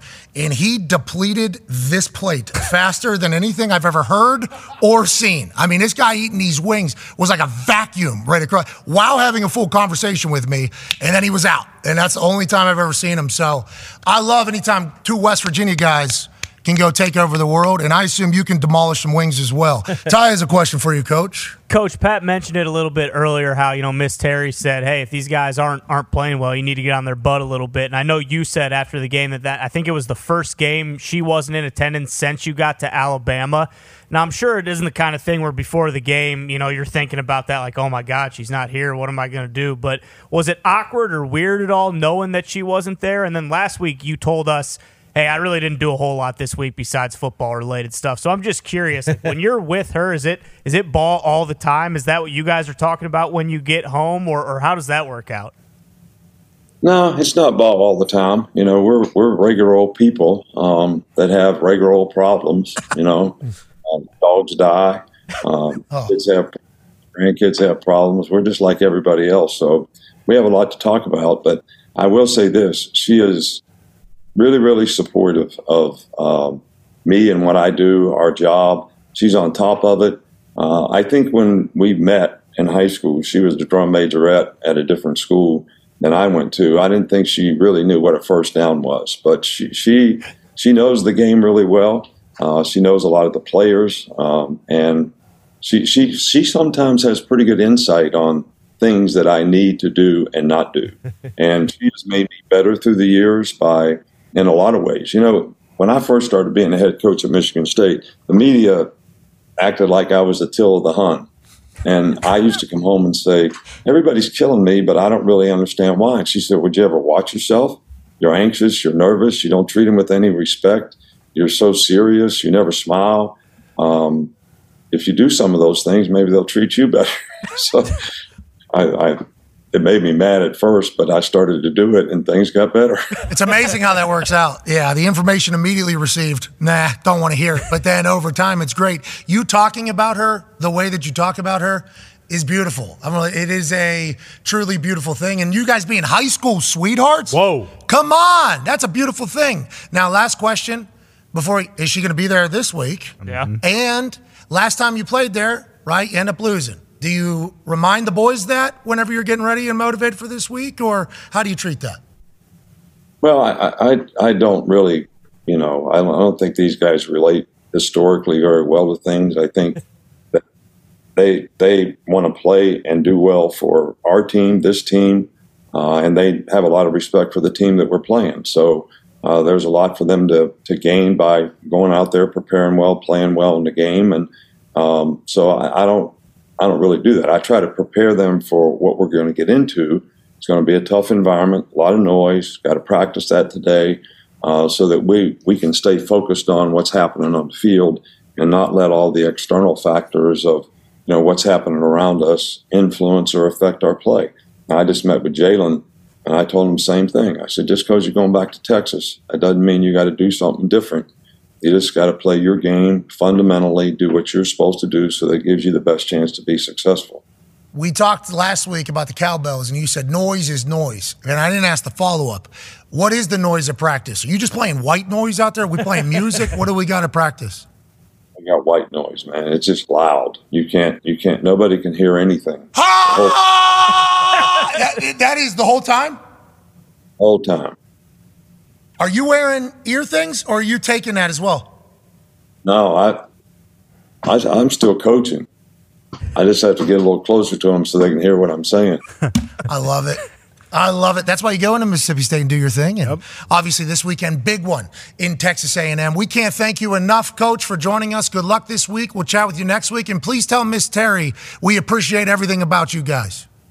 All right. Well, I got a little present here for you. What? Because we have a tremendous amount of respect for you. This show's been great for us, so we're going to send you this Alabama shirt with your number on it. I'm on Bama. Yeah. I'm on Bama. Wow. I got recruited. Is that a scholarship? What to say? That's a scholarship. I got a scholarship to Bama. Yep.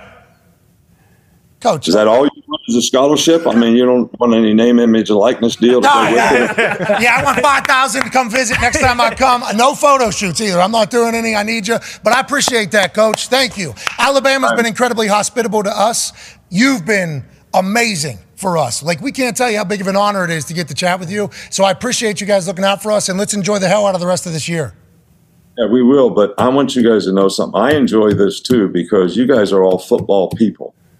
And you ask football-related questions because you've all played, you've all been there, you've all done that. So I appreciate that, and it's fun for me. So I appreciate it. Thank you. All right, we hope you'll say that for the rest of the year. Yeah, ladies and gentlemen, Coach Nick Saban, thank you, buddy. Yeah, Coach! What a stud. I got recruited to Bama and West Virginia. Yeah. You know what I mean? Congrats. I'm a Bama, dude. 2 full ride There you are. scholarships. I'm a Bama. Yeah, roll tide, baby. Elephant up here, maybe. Yeah, I mean, why not? Well, I mean, it's in your heart now. You don't need one. I will say, West Virginia and Bama have the same record right now. So let's just keep that in mind. Yep, Keep same that thing. in mind. Same thing. Agreed. We all agree. But no, they've been very nice to us, Yeah, you know, because with Coach, his schedule, like he is a diligent person. So the way we operate is not necessarily as easy to explain. Well, how long is it going to go? I have no idea. Can you give us like a guess? I'm like, 15, 20, but a couple good answers. 25, depending on where we go. And Coach Saban didn't ask for any questions ever, but the people were like, will we get the questions beforehand? I'm like, oh, bud, I mean, just assume that it's just going to be like pretty natural topical shit with Coach. You know what I mean? And they're like, okay, so we don't have a time. We won't have the questions. Okay. I'm sure that's normally how it works for him. So his team around him, you know, explaining to him, like, because that's, it's just an incredible. And the fact that he was like, yeah, sure, whatever. You know, and I think Josh Chapman, that guy that I referenced there, Chappie, former teammate of mine, yeah, he is an incredible dude. I assume he potentially vouched for me to Coach Saban. Coach Saban made him a captain, I think, as like a junior or sophomore or something like that. And he obviously won, I think, 3 national championships or something. Damn. And then he came to our locker room, beloved by everybody. Immediately. Yeah. So I think as soon as he finished up with us, Coach Saban was like, how do we get this guy back in the building? He was with the strength staff. Now I think he's like with the defensive coaches, like this guy's a vibes guy. Yeah, just a guy. This guy is a vibes guy. Works his ass off, like is positive, loved by everybody. So I think he vouched for us. So shout out to him as well. But throwback nose tackle, right? Fire hydrant. There's a video on Colts.com about him preparing for Thanksgiving. Ooh. And it's one of the greatest delivered things I've ever, and obviously, you know, Haynes, you know, that wins the day. I'm not saying it is in that particular manner, but like the way that he just starts bringing apple pie, gotta have apple pie. And then like the interview's almost over and he's like, oh, we got some cranberry sauce. I'm gonna have to get a little. And I think my mom got some pecan. I mean, we got, he lists off turkey and then we got, the ham. You see in his head, he's like walking through the table. Sure. Was not like, he's Casey Hampton back in the day. Oh, yeah. You know, Texas guy. He would show up at training camp at like 420 pounds. And they're like, well, Casey Hampton's not active for the first 2 weeks. Why is that? Well, got to get him to a healthy level of being able to play like 380 or like 370 or something like that. I'm not saying Chap was like that, but Chap was a massive dude, took a lot of pride in how big he was and how he was able to move, and knew exactly what his body was going to do and how long he had. I love that man. I absolutely love that man. Yeah, he was a stud. What a great teammate. Yeah, you great put him, human, great teammate. You put him 2 lockers down from, it was Josh Chapman, Pat Anger. Nice. Legend. Psycho, hilarious human, and then me right there. And then I think at one point AQ Shipley was right there. We had like, murderers row. It was an absurd crew, and I can't believe I got a scholarship to Bama. Okay, let's move along. Pretty cool. Texas A&M, sweet transition, Pat. Thanks. This is professional. Von Miller back at practice for the Buffalo Bills. We see him moving along. He has spoken on his podcast, the Voncast, that he plans on being ready for Sunday and playing on Sunday. Now we're getting videos out of practice from Sal Capaccio and the Buffalo Bills, showcasing him getting down into a stance, getting off. Obviously, a little bit of a false start there. He was eager to get off the ball. Doesn't look like his gait is that affected. We haven't seen him stride out, but that's a big brace around that right knee, AJ. What do we think we see from Von Miller after watching some of this? I think this is good. Seeing Vaughn in full pads going out here, obviously he's not really banging a lot or whatever. Just seeing him right there, that little hand swipe move and watching him get around the corner looks pretty good. Anything, if his gait is weird, it's probably because of the brace. We know running in a brace is kind of weird, but he's had to wear one in the past, so I'm sure he's getting used to it. Yeah, shout out to Sal Capaccio getting us these videos on the internet. And you got to remember, if he's only at 80% athleticism because of the brace or because they're not fully back, like Von Miller at 80%, yeah, we are A-OK there. Chuck, what you see from the get off? He looks good.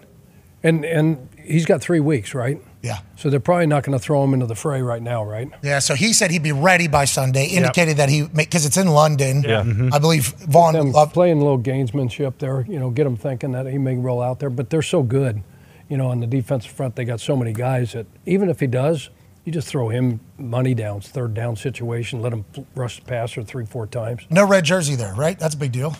What's that? Felt like there's no red jersey on. On him? Yeah. That's only for medical, though, like keeping him out of stuff. He was full Who up. Did that? I don't. You've seen him in videos where people are like non-contact this particular person. I think he's going at me, AJ. No.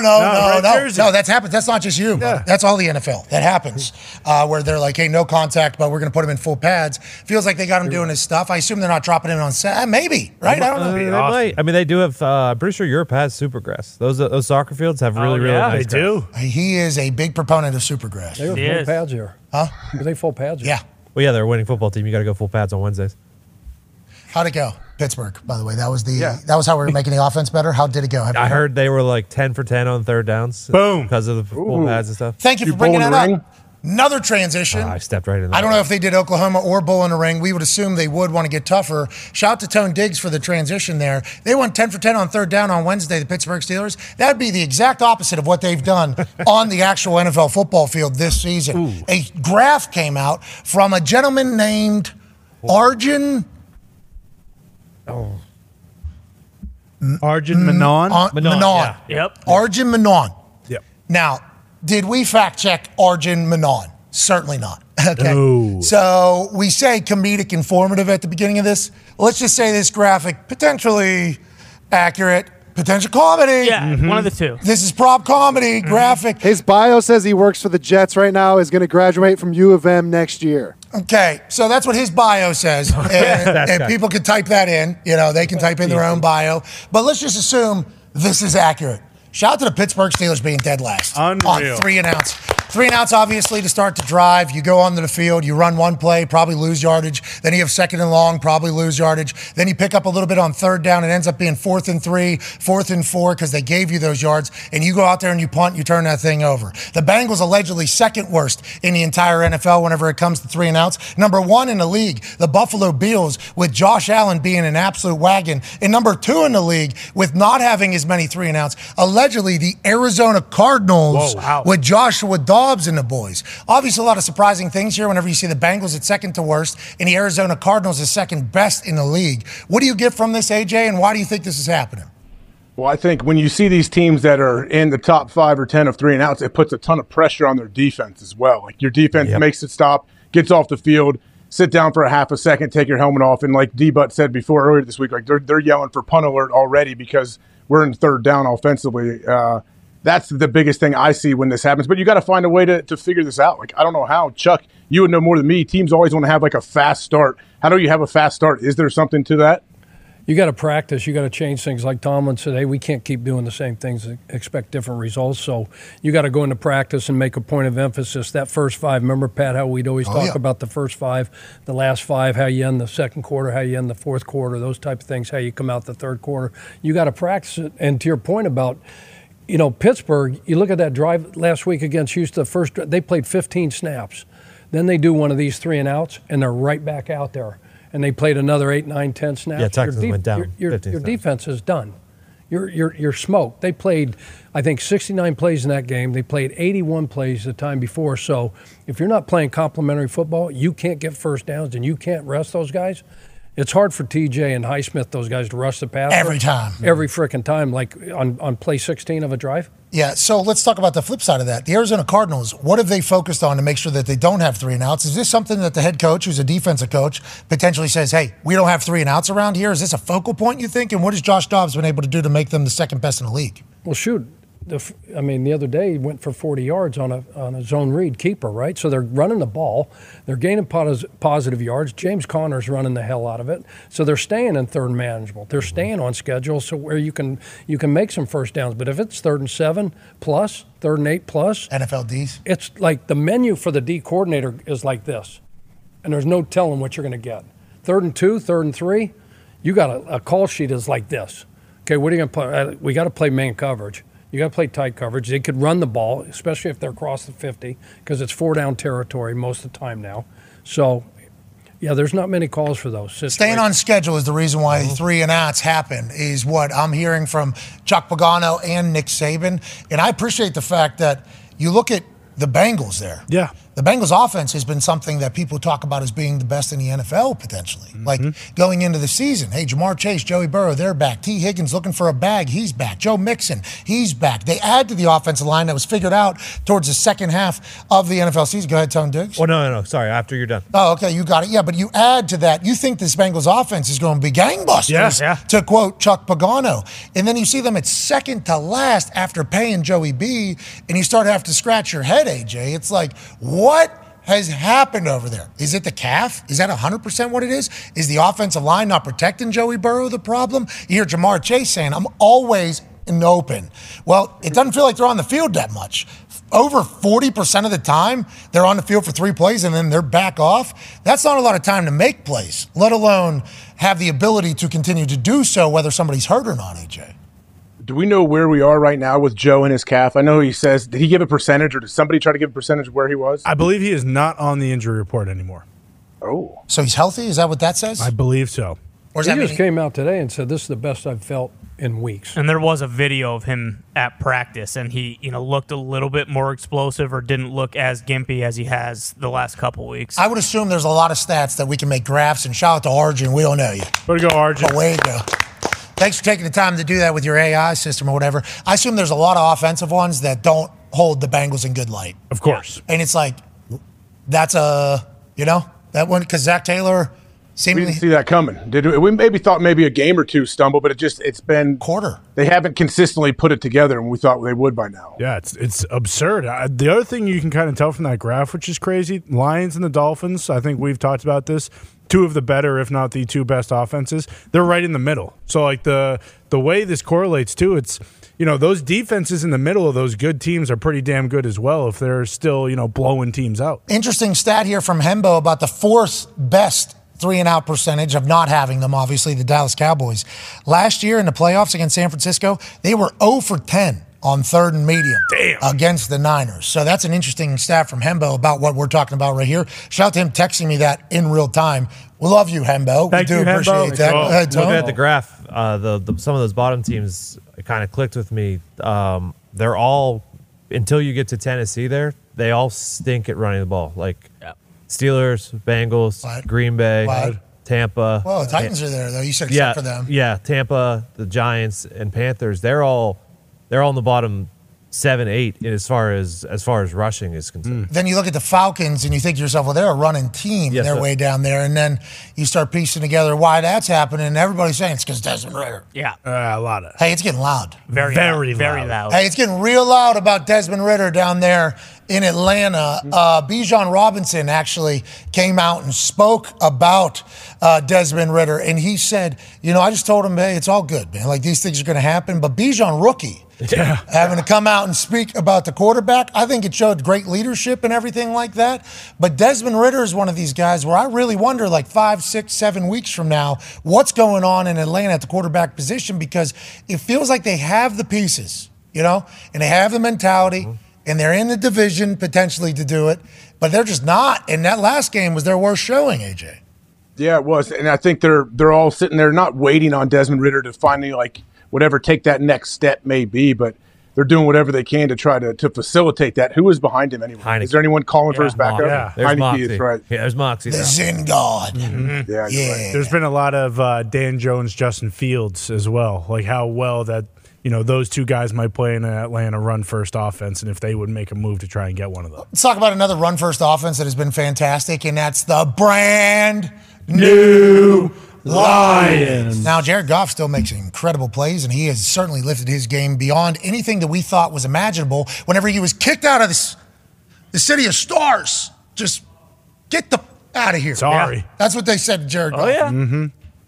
We can't believe somebody picked up your contract actually on the way out. Get the hell out of here. Lit the golf course on fire. We don't want it. Nope. Nobody wants to hit golf balls at the golf course because you're Jared Goffel with us. You were actually third stringer for the Rams in like their most important game of the season at the end while being able to take a snap. He would end up taking a snap, and your mind goes, so he can definitely play quarterback. They're just benching him. Him and McVay, for whatever reason, just didn't think that they could succeed together, and that being McVay and Les mostly. And Goff, I think, finding out about it through the media whenever his ass gets sent to Detroit, and we all just wrote him off. We said, well, that's it for that kid. Good California kid, going to Detroit. You know, he's going, it's dead. This guy's eating kneecaps and everything like that. And then here we sit just a couple years later. Jared Goff, like top 5 quarterback in the NFL. The offense over there is innovative, creative, and dominant against teams that we think are going to be great teams. Here's Jared Goff chit-chatting about former quarterback Ryan Fitzmagic's comments about him being a poor man's Matt Ryan. Bingo. Yeah, gave him a hard time. Ryan's a good dude, but that's it. You feel like you silenced most or all of your critics just over the last, year Don't and a care. half? Don't care. There's still going to be some, and there will always be. Even if I'm playing great, if I'm playing poorly, there will always be haters and lovers, and ignore them all and keep trying to get better. What seemingly was a baby-faced Buddhist from California who would get lost in the sauce every once in a while with lost in the headlights eyes on a field, which not too long ago, to become this don't care guy. I love this transformation, and I appreciate whatever Dan Campbell and Jared Goff have been doing together to get him to this point. I enjoyed the hell out of that from Goff in a good time right there. Yeah, can't you tell? He like that seems like a confident guy. It really does. And I believe him when he says like, yeah, I'm sure he's kind of been through the ringer where, hey, it doesn't matter. Like, yeah, people are going to say whatever they want. I'm going to go out here and keep slanging this ball, and we're going to keep winning a bunch of games here in Detroit. So I think it shows you whatever they've done in Detroit, they've empowered Jared Goff, made him feel, put him in a great system to where it feels like it like accentuates his strength, and the dude seems to be like just playing at another level. And it doesn't hurt that his defense is just relentless, and then 11 dudes flying to the ball every single play. Yeah, great football team up there in Detroit right now. How do you think MCDC was able to bring back Jared Goff's confidence to a point that we've never seen before? It's that whole culture. It's that whole team. You know, AJ's point and everybody else's. I mean, that's just biting kneecaps. He's like, okay, you can't give a crap, okay, about what they think or say about you. Okay, it's really none of Jared's business. So guys that sit there, Russ Wilson, he's all the time wondering, okay, what are they thinking about me? What are they saying about me? When it's really none of your business, Russ. Okay, Goff, it's none of your business. We love you. We believe in you. We're going to put a team around you. We're going to give you weapons, a run game, an offensive coordinator, and Ben Johnson that's going to get you to from here to here. Just go play ball. Just go be you. You don't have to be anybody else. And it's that whole culture down there. It's worked. Yes. It has worked. He's fun to watch. And it's no longer like, for Lions fans, and I've said this before, this is a situation in the past where Lions fans in most of these games would have been like, oh, well, here's where it all crumbles somehow. And Jared Goff has been that guy a couple times throughout his career. It's like, well, here's where it all kind of crumbles. And instead, they both kind of, they found love in a hopeless place. Truly. Didn't they, Evan Fox? Oh, yeah. I mean, Jared Goff was supposed to be a bridge quarterback in Detroit. His first year in Detroit, it was not good. And now we're sitting here, and he has so much confidence, and he has a chance to be the first quarterback for the Detroit Lions to win a playoff game since 1991. And if he does that, I'm here for it. Lifetime contract. Just give it to the guy. And this week, we got Jameson Williams back, so we're only going to get better. Oh, yeah. Assuming. Yeah, they changed that gambling 6 to 4 from 6 games to 4 games because they revised the gambling policies. Like, if you're at the building gambling on something else, still got to hit your thing in because it's not good, but it's only this. If you're gambling on NFL stuff, forever. If you're playing football, it's this. So they've tried to dive into it a little bit more. Here's Ari Mirov's breakdown of the new gambling policies. If you bet on NFL games not involving your team at least 1 year, Okay. If it involves your team, minimum 2 years. Oh, Isaiah Rodgers, we just learned. Yeah. Oh, yeah. Colts corner. He'll be out for a while. Bye-bye. All right, so stay healthy. Hey, stay healthy. Comeback story is a good one. Betting on non-NFL games in team facility, 2 games for first violation, 6 games for second, at least 1 year for third. So if you just can't help it, as soon as you walk in that facility, Need a bet. got to get these NBA bets off. Baseball's on. I got it. If you just can't help yourself and you get 3 times at least a year. Attempting to fix games, well, yeah, you're banished. I don't think they had to adjust those rules. No. I think that thing has been in place for a long time. Inside information and or tipping, minimum 1 year. Interesting, because how will they decide what's inside information and what's not inside information, especially with how many podcasts and conversations are being aired publicly at this point? What would be tipping, what's not tipping? And in football, does a tip matter? You know? Just injuries is all I can think of. For unders? Hey, so-and-so's out this week. Yeah. Nobody knows it yet, but But in the NFL, you monitor that pretty, you know what I mean? Like, it ends up getting announced anyway. That's just the only thing that I can. Injury reports. Yeah, those are always. Unless you could get it while the line's at a certain point where it would move the Like line. on a Monday. Yeah, exactly. This later in guy's the going to week. be out Like this week. the Deshaun line moved, I think, 3 points on Sunday when they said he was out. Got it. So that would be the tipping that we could potentially experience here. But anyways, they kind of, they adjusted it. I feel like. Go ahead. But if you know the backup's starting and they're just being gamesmanship and they got him as questionable, they're going to take it all the way up to kickoff, that would benefit me. It's kind of like Vaughn, like the Vaughn situation right now. If someone were to know that Vaughn is going to play or not going to play, like that would be a massive piece of information to use gambling against the Jaguars reform. Yeah, and I always wonder, like in that piece of information, what if somebody thinks they know? Yeah. And Sure. they, you know what I mean? What if they don't actually know? What if like that's gonna be What tough. if it changes at game time? What if he's planning on going, but he says he's probably not going to go, and then all of a sudden they get to warm-ups and he doesn't go? And like, I think it's gonna be tough to figure out if it was inside information. Very. That one's gonna be a tough one to figure out from people. Now, if you just got full text messages as the game's kicking off, hey, we're gonna throw the ball 55 times, hammer the over passing, then I guess that would be like in my head right there. I'm like, okay, so how would I want to take advantage if this was something, if I knew somebody in there? It's like, let me, if they're going to throw the ball 60 times, I guess that would help out for a particular prop bet.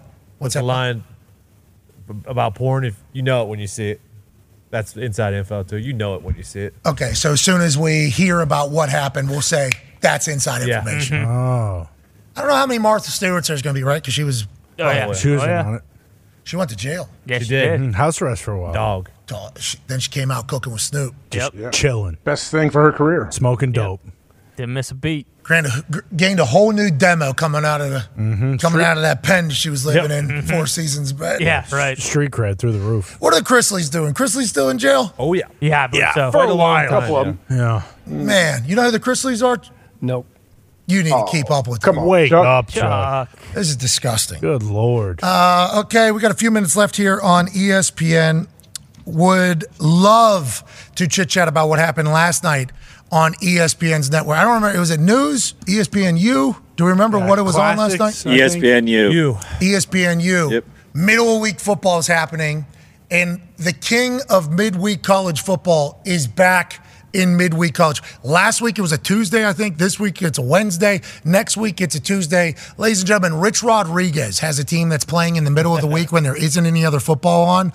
His Jacksonville State teams now, 2 weeks in a row, have been must-watch. Last week it was against Sam Houston State. I think they were down 28 or something like that. They would end up coming back and winning. Last night, they're down 23-7 in the third quarter, and you're watching thinking to yourself, what's going on with this team? All Rich Rod talks about is the hard edge, being tough, being disciplined, and then boom, all they needed was one turnover that ignited the entire Gamecock Nation. 23-7. Then what? Zion Webb back in the starting lineup, playing good football, slings a touchdown. We're known for running, but we'll let a guy get loose. Well, it's only 23-24 now in the fourth quarter when the fastest human in Tennessee last night caught a little out bubble route and takes it to the crib. This thing ended up being like 41-23 or something like that in a quarter and a half of Jacksonville State football. Multiple turnovers.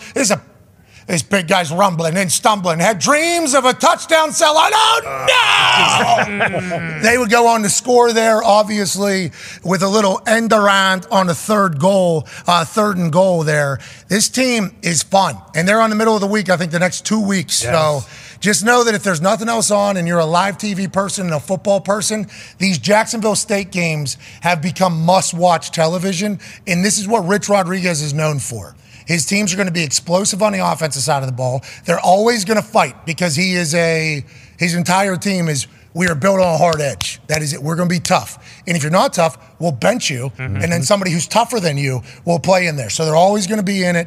It's perfect for Wednesdays and Tuesdays when there's nothing else on TV. They have been a nice little treat because the last 2 weeks I have bet on them and I have had to turn off the game because I can't watch a game that I'm losing. But then you get that score notification and a score notification and a score notification. And you're like, holy shit, they're back. That's what Rich Rogers is doing for us every weekend. Conference USA, smart move. They snuck in midweek before Maction even starts. So that 2 weeks beforehand. Genius. 2 weeks before Maction kind of stole the middle of the week. And I think they knew what they had with Rich Rod and his offense. They were underdogs last night, 3.5. Yeah. And then they rattled off 45 straight. Unreal. In a quarter and a half. Where's he going next year? Who's going to hire him? Jacksonville State people don't want to hear that, obviously. But that's the reality of college football. It's like big boy's going to come calling. And I think like his style of coaching is back.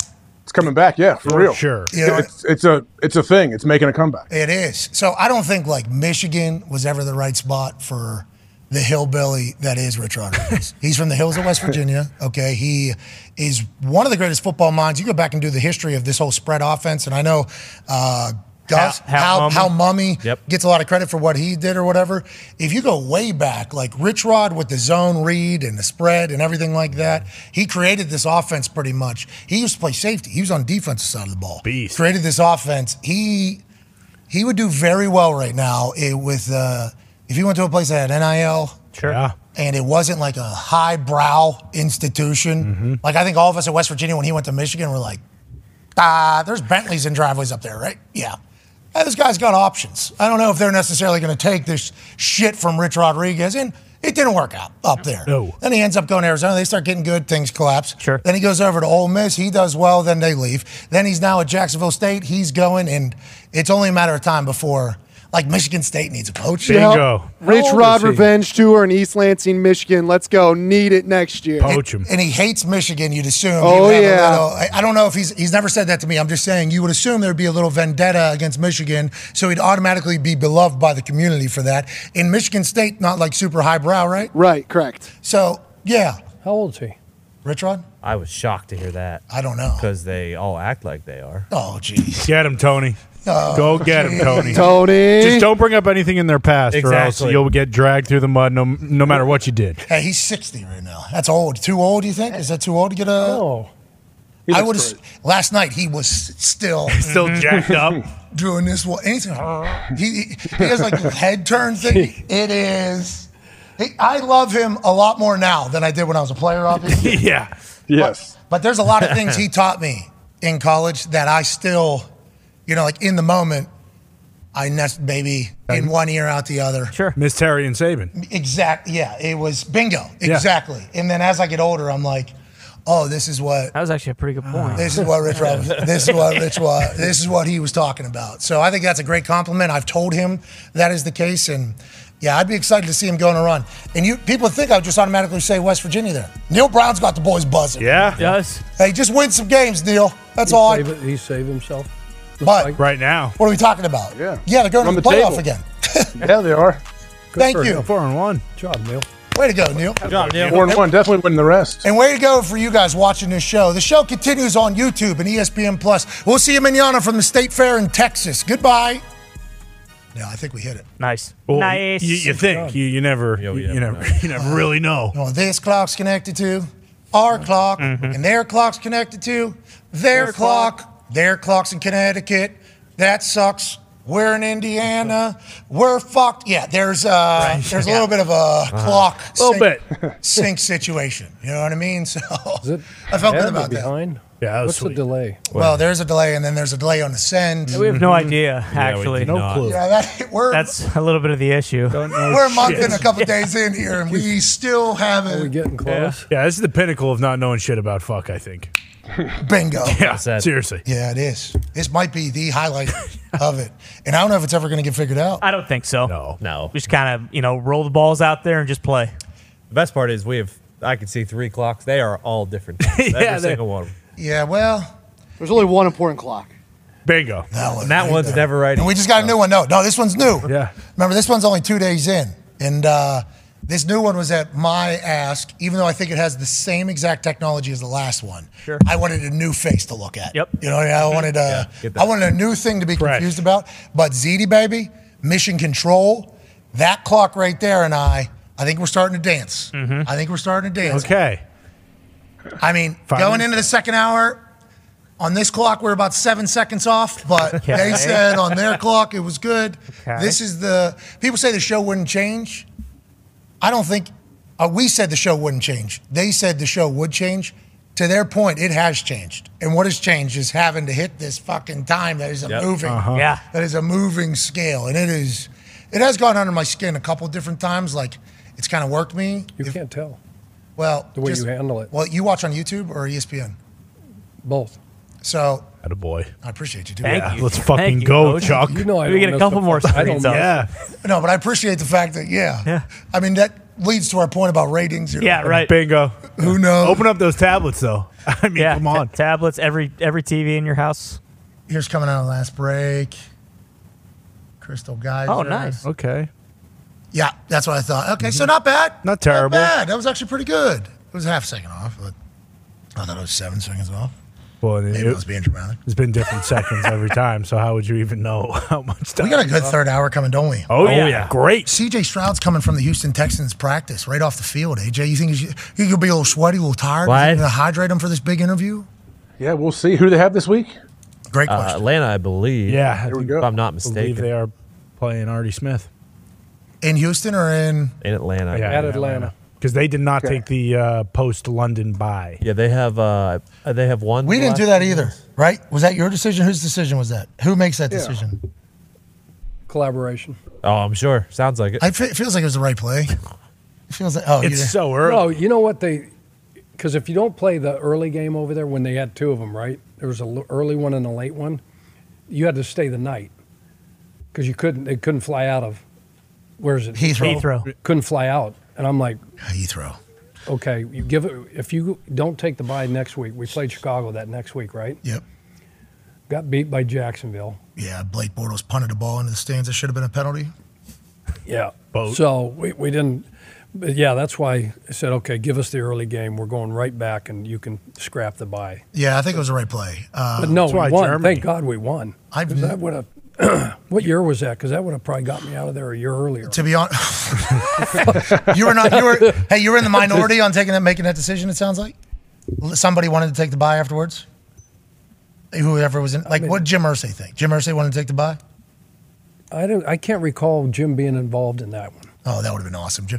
Well, I'm always tired when I come out. Yeah, brother. So what? Did you ask? Did you ask like Corey? We have to stay the night.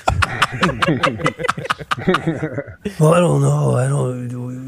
Well, maybe Ringo Starr's over there.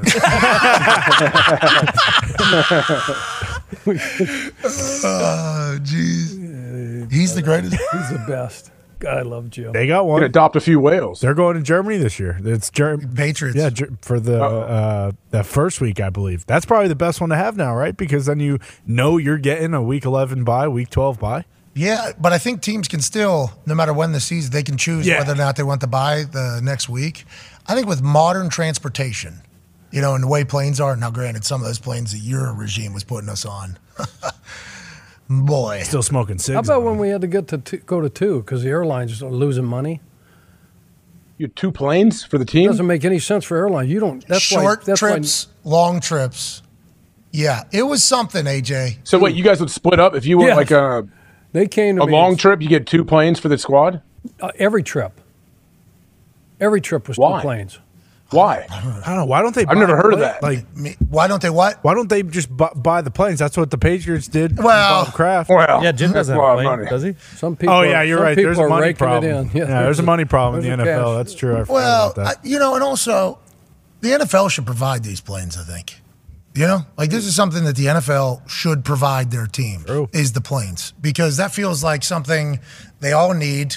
You know what I mean? Now, Or maybe a stipend, a travel stipend for each team, and they can choose, hey, we're going to get the big old jumbo jet, or I'm going to screw the guys and keep some extra. Well, and look which...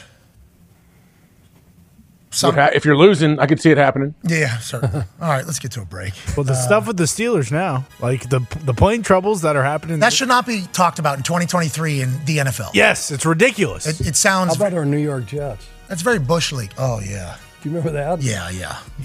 There's been a lot. What's that? We go to get on the plane. We've got a mechanical problem.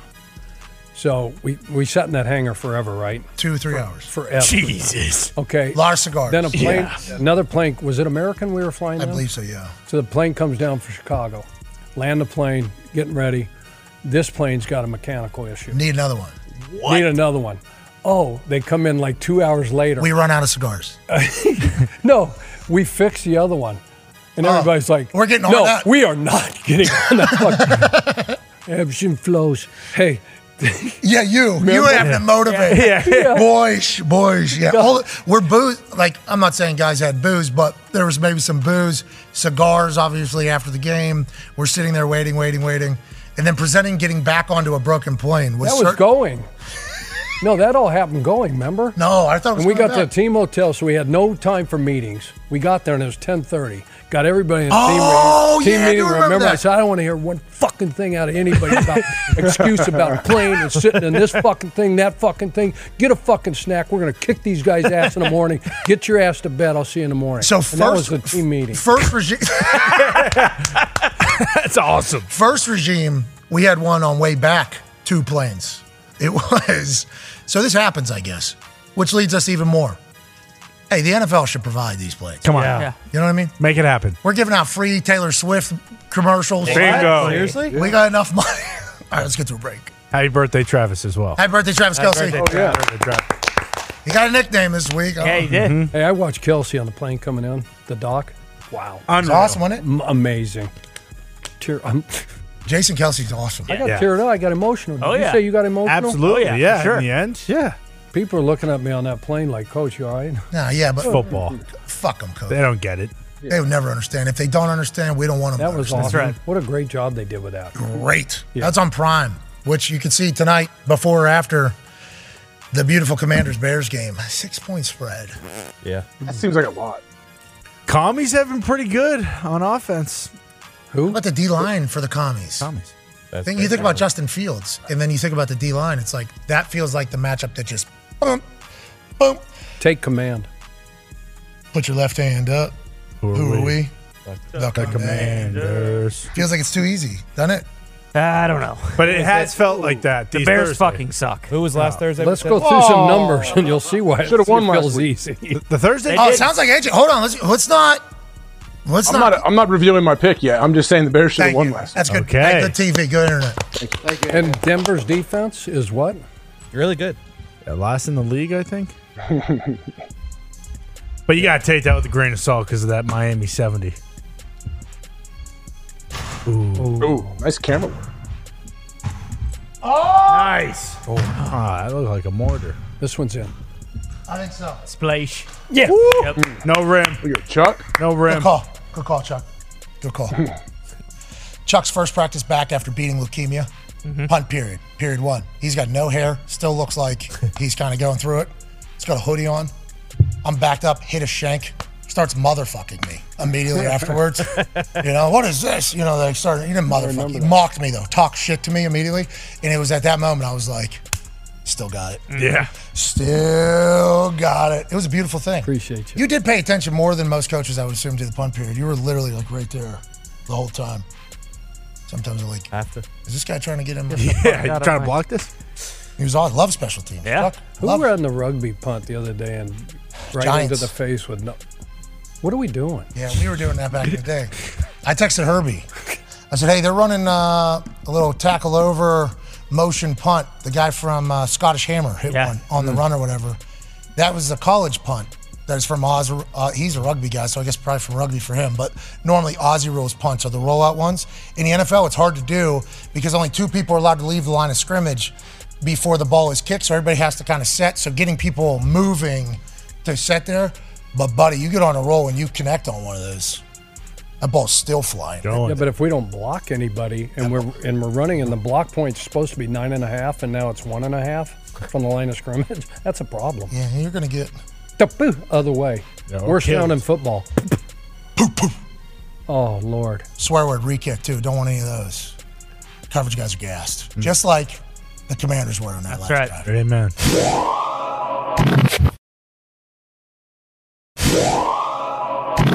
And 36-year football coach, our coach, the people's coach, Chuck Pagano. Now, we got C.J. Stroud joining us in about 17 minutes, but I want to talk about a situation that is brewing in Carolina. And, Chuck, I feel like you will have the best perspective on this because you've been in the profession for 36 years. 18 in the NFL. Tough business.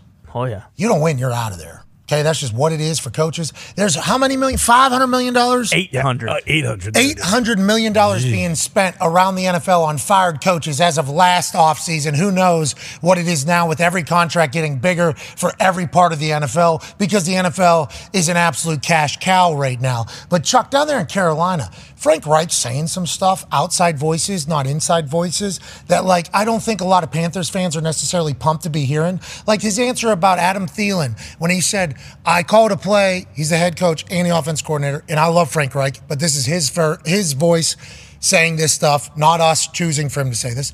He said, I called a play for Adam Thielen, and I didn't know Adam Thielen wasn't on the field at the time, and Adam Thielen was out, and that's what happened on that play. And then he's like, moves to the next one. He had no pizzazz in his answer. Nope. There's no real emotion there. We're only 4 weeks in to a regime change in Carolina. Bryce Young has the 33rd worst QBR out of all the NFL starting quarterbacks. There's only 33 of them in the stat comparison there. Is this the worst start to a regime that you can recall? And what happens with Frank Reich here if it continues to go terribly, you think? Well, you hit that button. You hit the button. There you go. Better? Oh, yeah. I'm sorry. No, that's right. You're trying to learn the gadgets. You're trying to to get gadgets, better. yeah. Hey, you know, when you get these jobs, right, you're not getting them because, like, everything was hunky-dory and you got a really good roster, you got a really good team, and just like a player getting picked number one, we were talking about Caleb Williams, his decision, do I stay, do I, NIL, but you're not going to go to an ideal situation. You're there because it's a reset, it's a reboot. You got to, he's not a rookie head coach, he's been a head coach, but you got a rookie quarterback, you got a new staff, trying to, instill your culture, all this stuff. There were some things that I did that, like, I didn't go public with. Yes. Like, if they found out, okay, and they asked me, like, hey, you called a play, like, and no, I didn't, like, offer that up because some of it would get revealed. So you don't have to, like, less is more. Tina always told me, less is more. Miss Tina. Less is, yes, like Miss T or Miss Terry. Miss Terry, Miss T, Miss Tina. Less is more. Quit putting your foot in your own mouth. So, patience. People don't have patience anymore. No way. Because of the money you're talking about, they don't care. Tepper's got a few bucks, right? Yeah. He's got plenty. So you hope. We all love Frank. Frank's a good dude. We love Frank. He's put a great staff together down there. That's all they've talked about. You got a young quarterback, new defensive coordinator. You're trying to get your systems in place. You hope that something happens. Because the issue is C.J. Stroud is about to join us. Like, the Texans technically worse than the Panthers last year. Remember, the Panthers had to trade up to number one to get the first overall pick to draft Bryce Young. And it's like the Panthers fans, we got Josh McCown down there, has been a quarterback a long time. Andy Dalton's down there, quarterback a long time. Frank Reich, obviously quarterback down there a long time. Jim Caldwell is down there, had a lot of success on the offensive side of the ball around the NFL, including with the Indianapolis Colts, with Peyton Manning, took them to the Super Bowl. I happen to be on that team. Like, they have a lot of good minds down there. And then you look at Bryce Young's output and everything that's happened, and you look at him getting rushed and hit and everything and the way it's going. AJ, it's getting loud quick down there, especially with the success of others happening in Houston and what Anthony Richardson's doing right now. Mm-hmm. It's like, it's a fascinating time for the Panthers fans, I would assume. Well, don't you think the longer it goes to where the Panthers and Bryce Young don't really put it together or don't really just flash or pop off the screen where you see like, okay, that's a game where we can see the future. There's a lot of pizzazz, as we like to say here in this program. But I think when you see all these other young quarterbacks, as you just mentioned, these guys putting up numbers, winning some games, and giving their teams a bunch of hope and showing what the future might look like, I think the longer we see these other young guys playing well, there's going to be more and more scrutiny on the number 1 overall pick. Yeah, I think so too. It was number 1 overall pick, though, not the number 1 overall pick team. No. Correct. That was still the Chicago Bears, who are still the worst team in football. So, they traded out of that. Wide margin. Yeah, everybody thinks they're terrible. Yep. But speaking of, which is a shame, Zito, you guys thought this was going to be it, you know? Yeah. Oh, yeah.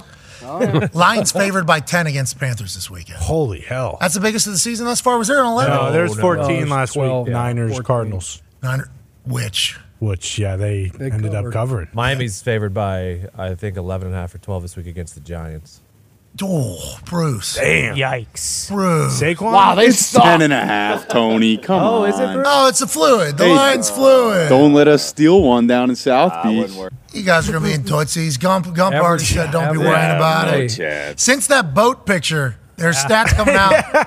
Since that boat picture, what is it, 11 and 90 or something? Yeah. That was a fake one. That was a fake one. There's actually a 12 out there if we want to do Bruce's segment against himself. What's that? There's 11.5s, there's 12. Oh, the actually segment. Oh, we just actually'd. Panicking back here. Panicking back Wow. Hey, Bruce, real quick, though. When I retweeted that fake number about them being 11 and 96 since that boat thing, still not good, though, because, it was believable. Oh, yeah. I didn't even blink at it. It's like on 11 and 93. Of course they are. It should be worse. Thanks a lot, Trey Songz. Should be worse. Do you remember that when they were wearing Tim's on that boat with Trey Songz shirtless? That was awesome. Average margin. I mean, of victory. that's brought up a lot, I think. Well, not as often as it should be. Eli on the boat? So, Getz, to your point about these blowouts and these spreads, 2021 average margin of victory through 4 weeks was 11.14.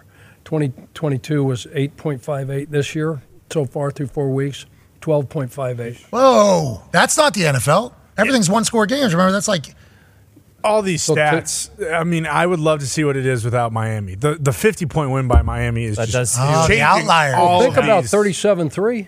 Yeah, true. And I mean, and then 38. San Fran. And what you guys get? 31-6. There was a 30 to couple. 6. There's a couple of them against 30 the to Niners. 6. And they've been. There's been a lot of them. Yeah, they've lost. I've watched game. I mean, the Patriots just lost by 35 points. I mean, last year you could go through the whole deal and there would be maybe 1 or 2 outliers, and everything else was one-score game. Yeah, last year was bad football 9-6. Yeah. This year it's bad football blowout. Let's get it figured out. Yeah, don't hate the blowouts, though. I like points. Points. I'd rather that than 9-6 or 12-9. And I love, and I don't know if this show is going to be one, and we're going to run into this situation at some point. There's going to come a time where a team in college or something is going to win like 120 to zip. Yep. And everybody's going to get mad at the 120-point team. This show will always be on the side of the 120-point team. Okay? Always. Did the other team know they were playing a game? Yeah. Okay. Did they know they're going into the season to play this particular sport? Yep. Okay. Play better. That is, I am always, so whenever teams are winning by 30, I'm like, good for them. Just getting to enjoy and reap the benefits of all their hard work, all their commitment. And whenever they were up, they said, you know what? We're taking a shot again, Mike White to Chosen Anderson down the right. Like, I enjoy, that's what sports are, I think. Like, that is competition. And if you can't stop me, you don't want me dancing in the end zone. Yeah. Don't let me There's no reason to get pissed. There's no reason to get pissed. That's like back in the day when Baker came into Ohio State, they beat Ohio State, he tries to plant the flag in the field turf. People are like, oh, can you believe that? I'm like, yeah, he came in here and beat Ohio State. You can kind of do what you want for a little bit. I understand why he did that. Yeah, not a lot of people can do that at the Horseshoe against Ohio State, especially. So do your dance, do your dance. Now, with that being said, it's going to be remembered. And when Bosa sacks you in the NFL, like 5 years, he's going to do it. You know, like that comes with it, though. Like you beat a team by 120 or whatever, there's a chance that next week team that's good sees that and they do it to you. Like that is competition, but I don't want it on prime time. I want to applaud that team at 1 o'clock. Say, hey, way to go, way to hang 40 on, way to hang 70 on that team. Can't have it at prime time. We need good jousts in the NFL. Feels like prime time over the last couple of years has not hit at a margin. Shootouts. Let's get some shootouts on primetime, right? Yeah, like the last real one, to your point about the primetime games, was KC versus the Rams, I feel like, when you guys were there, you and LA, yeah. LA. That was a great game. Shootout. Yeah, Great game. What, 55-52? People were bitching about that one, though, too. Was that Monday night? No Yeah. defense, this ain't football. It's like Hey, so the Bears only give up 34 points a game, and the Commanders give up 30. So you want a shootout? Boom. That's a shootout, baby. we're going to play some football. Maybe we get it tonight. You guys were talking blowouts. Allegedly, this is the most 20-plus point wins in the NFL through 4 weeks since 2014. So we're onto it. We know it. Damn. Listen, we just did. Why is that? Why is that happening? Because the top is so much better than the bottom. And, like, those teams that are even, like, 10, 11, 12 are so much better than 14, 15, 16. I'm so happy the Colts are in that. Yeah. Which one? Why is that Top different this year, though, seven, than other years? Top 6. Top 13. I don't know. That's a great question. weird. Is it defense? Because, like, I feel like last year, and Chuck, I guess this is a good question for you after watching the film and talking to all the defense coordinators and stuff like that. Last year, defenses were shell, get your yards, red zone, we're locking it down. Guys weren't scoring touchdowns.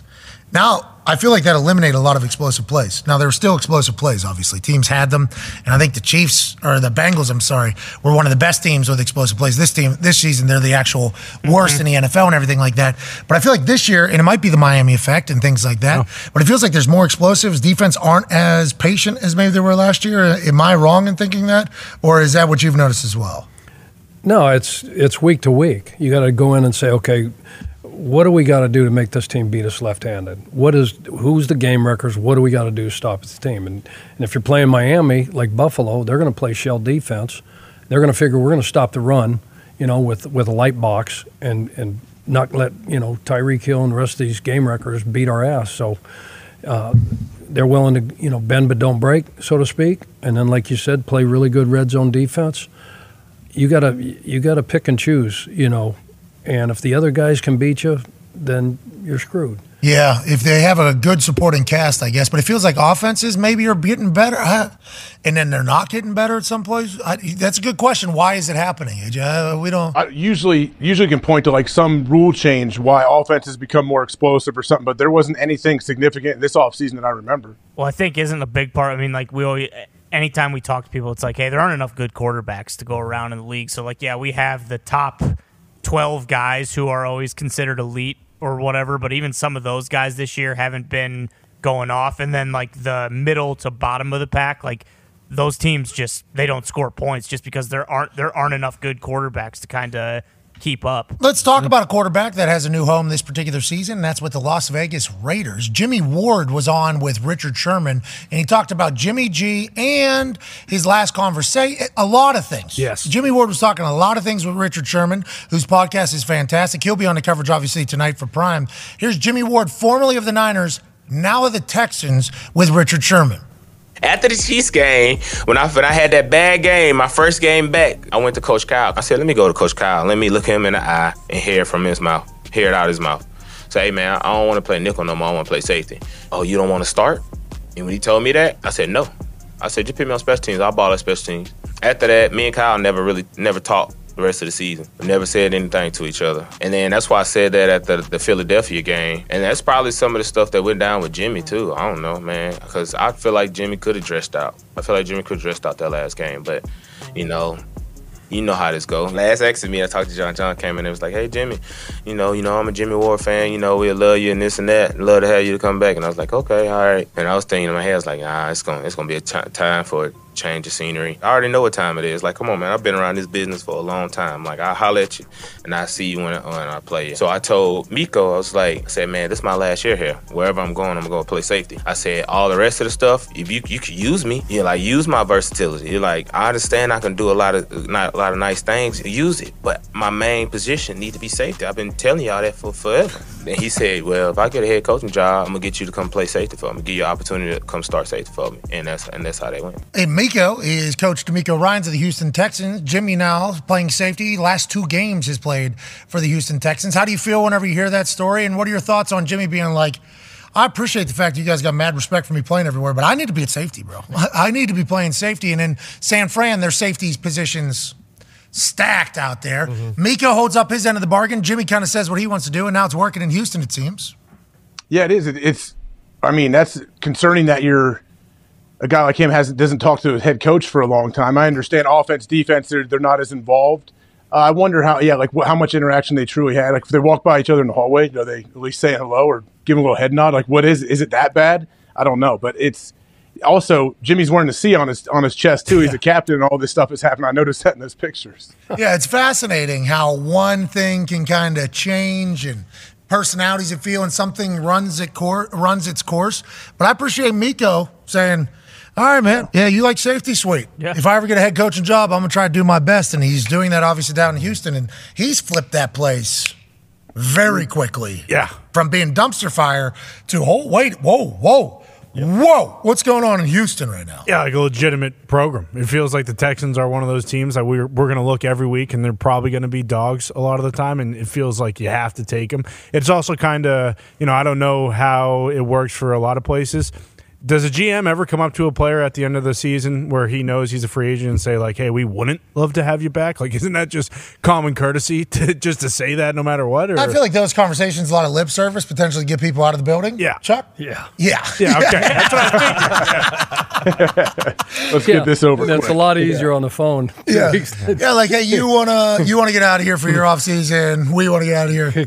I'm a fan, man. Obviously, had you on. Love to have you back.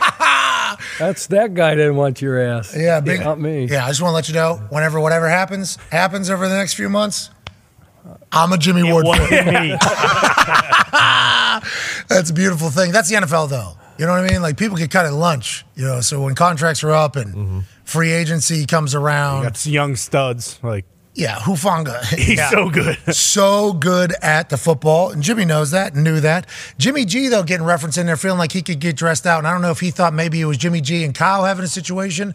There's been a lot of stuff coming out about Jimmy G, though. Like, and we're not going to run the video, but like Martellus Bennett, Edelman, Julian Edelman, the McCourty brothers were on the call with him. Mm-hmm. I didn't know that people, like Jimmy G notoriously.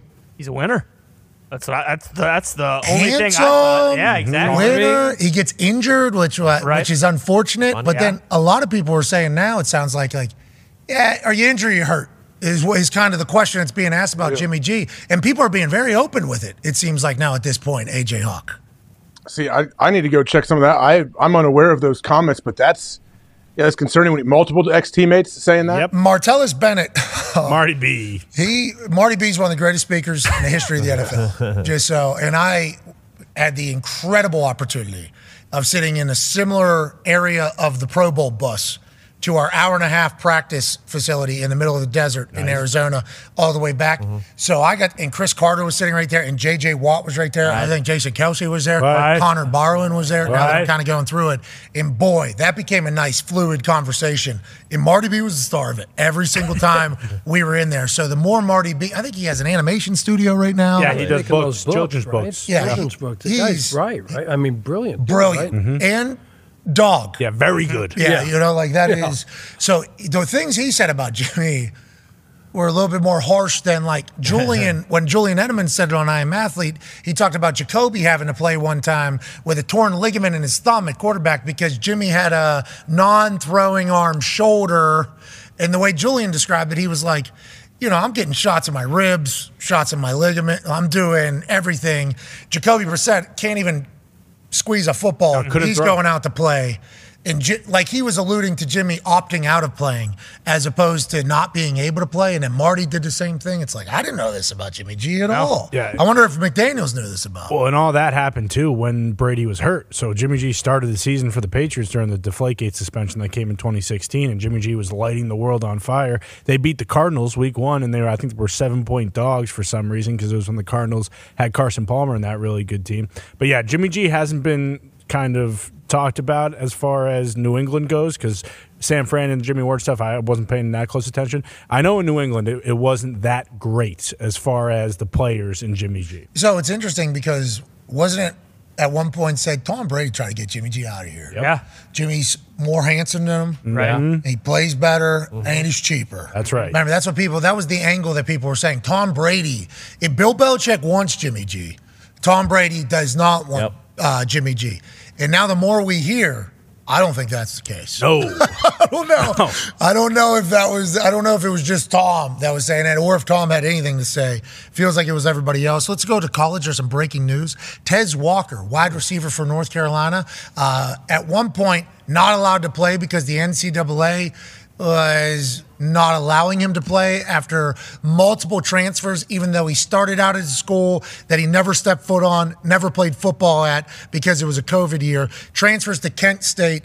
Kent State, their coaching staff, head coach says, you know what, I don't want to be a head coach anymore. I'm going to go be an offensive coordinator for Colorado. Whole staff leaves, so he gets a chance to transfer to North Carolina, which is closer to home. The NCAA, in this world of 40-year-olds playing in college and people playing 8 years of college football and NIL and transfer portal and everything, took a stand and said, you're not allowed to transfer 2 times as an undergrad. You're not allowed to play for the University of North Carolina. It was a massive story at the beginning of college football, especially because we had the North Carolina-South Carolina game on College Game Day, all eyes pretty much there, kicking off the season.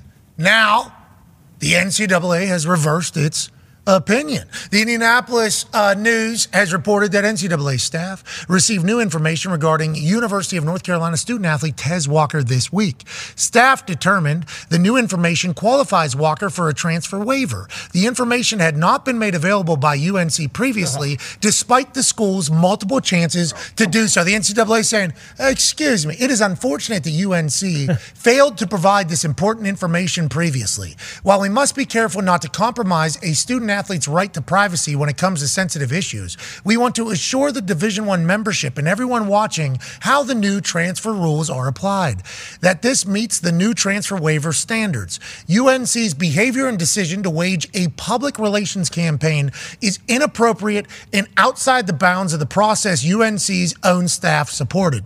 Had the UNC staff not behaved in this fashion and submitted this information weeks ago, this entire unfortunate episode could have been avoided, says Charlie Baker, the NCAA president.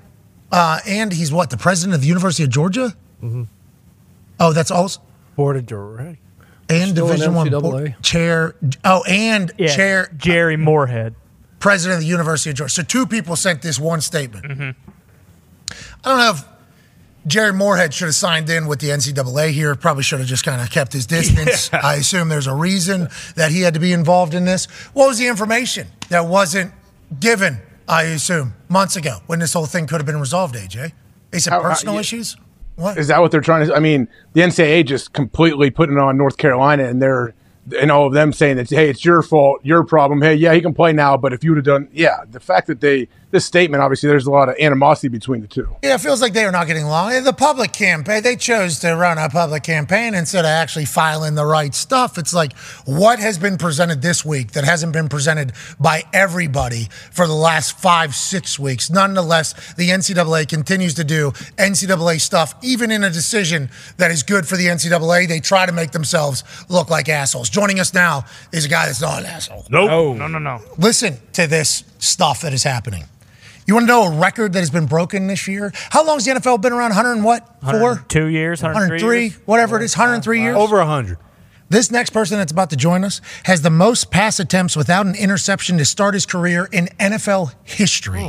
Now, everybody's telling him that, so I assume there's a jinx out there somewhere, and at some point a ball is going to go from his hand to the other team. But it doesn't seem like that time's anytime soon, because this dude has adapted to NFL football quicker than anybody could have imagined. He, Mahomes, Rodgers, Breeze, Brady, and Manning are the only ones in their first 4 games to throw for 300 yards each of them and have 0 interceptions. Ladies and gentlemen, out of the Ohio State, C.J. Stroud.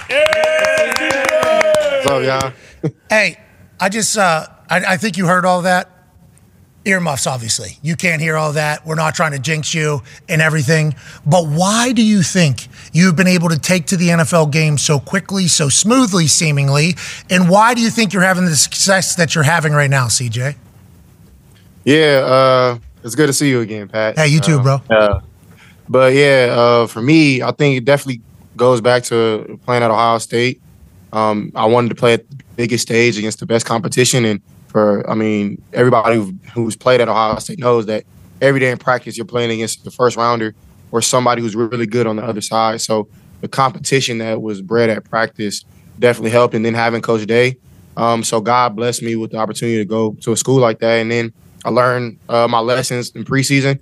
I think that was really big for me to have a little trouble at first and then grow every week. Every week I just wanted to get better. So, yeah, man, it's been a blessing, but, man, it's just beginning. Yeah, obviously it's just the beginning, and we're very excited to watch the rest of your career, and the NFL is lucky to have you. What has it been like with D'Amico Ryans in the NFL building? Because at Ohio State, you played a lot of football there. You were the leader there. You're C.J. Stroud. Here, now you're supposed to be the leader because you're the quarterback, but you're the youngest guy. How have you taken to that role as the quarterback of an NFL team with a new head coach, but also being the young guy? How's the balance there for you, C.J.? Yeah, it was a learning process for me. I definitely appreciated D'Amico. He kept it real with me right when I got in and said, I want you to be the leader, but you have to earn it. And for me, I've always wanted to earn stuff, never been given anything. So I just wanted to build trust from my teammates and bond with guys, not only on the field and in the building, but off as well. So I've had opportunities to bring my guys out to L.A. I've had guys over my house, gone golfing, bowling. Just little things, man, to build that trust off the field. So when we get on the field, man, we want to go to battle for each other. And I think definitely when you're preaching something or you're trying to be a leader and explain something, it means more when the guy who's saying something is actually doing it on the field and it's proof in the pudding. If I was just saying whatever and not putting it on the field, they would have the right not to listen to me. So I definitely think that has to do with being a good leader, is that you have to put it on the field as well. Yeah, everybody just looks at you as a fugazi if it's not the case. Oh, shut up, especially in the men's league. But you have picked up right where you left off in college. Go ahead, AJ. Yeah, do you have any older quarterbacks or retired guys or mentors that you reach out to and you lean on and try to pick their brain or figure out how they may have handled some kind of situation? Yeah, I had a lot of opportunities this offseason to meet with a lot of former quarterbacks, even athletes in different sports. So the white party, right? Were you at the white party? You're at the white party? Yeah, man. Whoa. Yeah. Whoa! Here we go. It was a good time, man. But really, the whole time I was around Joe Burrow, and I got to talk to him the whole time. Gave me a lot of great feedback, a lot of advice. And for him being a former Buckeye, going to LSU, and then being the first pick in the draft, man, he understands right where I'm at now. And he gave me a lot of great advice. Got to talk to Michael Vick, who was my hero, my idol growing up, and somebody that was he was my favorite player probably in sports other than Kobe and Kevin Durant. So talking to him, man, he had a lot of great advice for me. And I actually got to talk to Tom Brady, Michael Rubin, who was a great friend of mine, threw a little lunch for me, Bryce Young, Will Levis, and Anthony Richardson at his house in L.A. for rookie premiere. Talked to Tom Brady and Travis Scott. They gave us a lot of good games. So for me, I'm just trying to be a sponge and soak every sense of knowledge and wisdom so I don't have to learn the hard way and learn from their mistakes and put it into my game so I can be better. Yeah, you're mature beyond your years. And whenever we go back to the draft process, and I don't want to have to do this, there was a lot of dumb shit getting said about you. There was a test that we had never heard about that got propelled into this thing. It almost felt like somebody was trying to kind of take you down the draft. And in the NFL, that'll happen draft season because another team might actually float those who have a lower pick trying to get you to slide. At what moment did you realize that none of that mattered? The Texans didn't hear any of that noise. And did you ever have a doubt that you wouldn't be a great NFL quarterback? No, sir. I actually heard a quote Deion Sanders said a couple weeks ago, and shout out to Deion, what they're doing in Colorado. Hell yeah. But he was, I don't know verbatim what it was, but he was basically saying, man, y'all ain't making these. How you gonna break me? So I've always been doubted my whole career since I've been in high school. And for me, my dad always taught me. He gave me a really, really strong quote I always use now: is comparison is a thief of joy. So I seen that how people were doing me, but I was like, man, if they weren't saying anything crazy, then it would probably be a problem. But for me, I don't try to let nothing. I don't try to prove anybody wrong. I want to prove myself right and people who believe in me right. Because if you try to prove everybody wrong, you'll be sleepless, restless. Because everybody always gonna have something to say. And I always tell people, everybody knows how to be an NFL quarterback, be an offensive coordinator, be who we are and what we live every day. And I know y'all have lived that life. So for me, man, I just knew that if I put in the work and that I trust myself, and I knew that God put me in the right situation, which I feel like He's done, man, I had nothing but success on the way, man. And so I'm super blessed to be able to have the mindset to let all that stuff go. And I don't care. Like, at the end of the day, those people have a job to do, and the more criticism they give out, the more they probably get paid. But I'm making them write a different story now. Yes, absolutely. And now that we're watching what you're doing in the NFL, and after we got to meet you and everything like that and watch you in person at Georgia play, it was like everything we were hearing just felt like such bullshit. It was like, this is all. And now I know you want to prove your people right, but I want to proud of you for proving all these people wrong. Yeah. Hell yeah. You know what I mean? Proud of you for proving. We will be proud of you for proving a lot of people wrong. Speaking about proving people wrong, we talked to Kirk Herbstreit a little bit ago. And he has tonight's game with the Commanders and the Bears, obviously Ohio State guy. And he talked about how what he has witnessed and experienced, he feels like, is that quarterbacks that have a lot of experience in college tend to do a little bit better in the NFL earlier because they're calloused. They kind of been there. They've seen things. They've done things. They've experienced things. And he brought up about how at the beginning of your career at Ohio State, you guys lost to, I forget. Oregon or something like that. And like the Ohio State fans who are notoriously very passionate and also very not patient. They are not patient at all. They want it all right now, and they don't have time for anything else and nonsense. Do you think like that, those moments of experiencing down disappointment have empowered you to be the human that you are now and the mental toughness that you have now to battle against whatever's going to be coming ahead in the NFL? Yes, sir. Yeah, you hit it on the nail, man. Those first couple games in my career were really hard on me. I went through a lot, got a lot of harsh comments, death threats, well, you can name it, man. And at the time, I didn't understand what I was going through, but God was putting me through a process where he was trying to put that callus on me, make sure that I was tough enough to be ready for what he was preparing me for.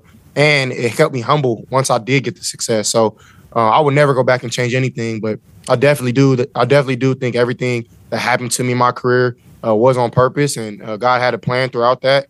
And I wouldn't go back for nothing, man. It was tough, like really, really tough. Even on my family, I've had a lot of crazy things going on, a lot of crazy things being said.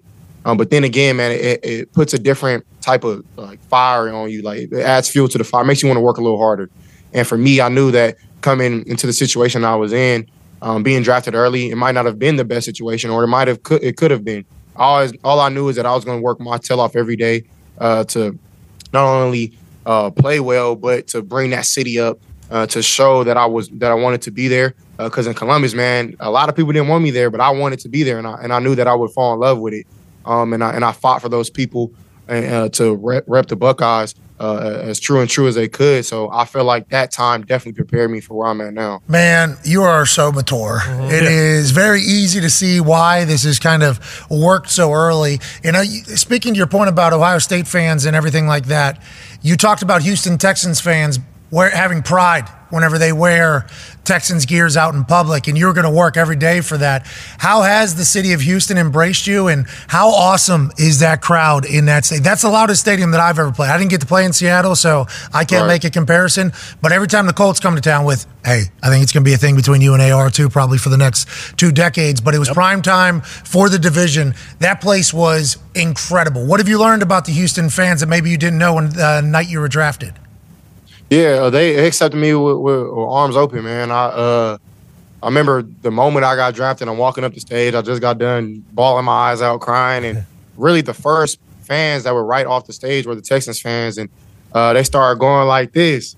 I'm like, what's that? So I went down there and I asked them, and they gave me all like little feedback, told me that that was the sign for H-Town and we love our city. So right then and there, I was told that, man, Houston is important. And then once I moved here, man, a lot of people just welcomed me with open arms. It was very cool. Got offered some jewelry from Johnny Dane, so I knew it was real. Wow! And then Bun B, all them guys hit me up. Man, it's been nothing but love. But to be honest with you, at first, man, our stadium's been dead, and I feel like it was a right. Like it was on. Like you have to earn for people to come want to watch us play. And I think these last couple games have proved that, man, if y'all don't come and watch, man, y'all missing out on the show. And that's what I want to bring. It was my first time not playing in front of a full crowd, and I don't know how long, like since I've been in college. Every game we played in was 110, 115,000 or something crazy like that. So at first it wasn't really like that, but this last game against the Steelers was rocking. Like, man, people came, they showed up and showed out. And even the Steelers fans came and we sent them home.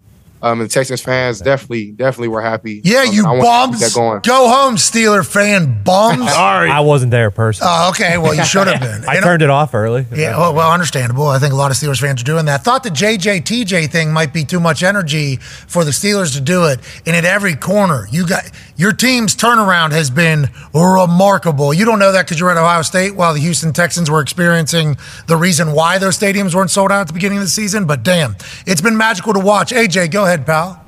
CJ, we watched a lot of your high school basketball highlights on this show, actually. I'm very impressed. Have you been playing in Houston at all? I don't know if you play during the season or not. Your coaches probably don't want you to do that. But are you you think you're still the best basketball player on the Texans?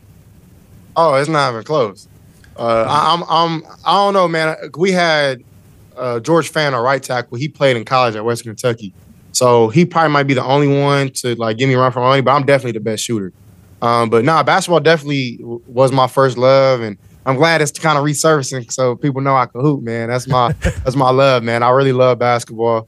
Go Lakers is my team, and a lot of the basketball things that I did translate to football. Like I warm up with a basketball now, so that definitely translates to my game. Anthony Davis, the new face of the Lakers. That's what LeBron just said. Sure, whatever LeBron say, probably go, to be honest.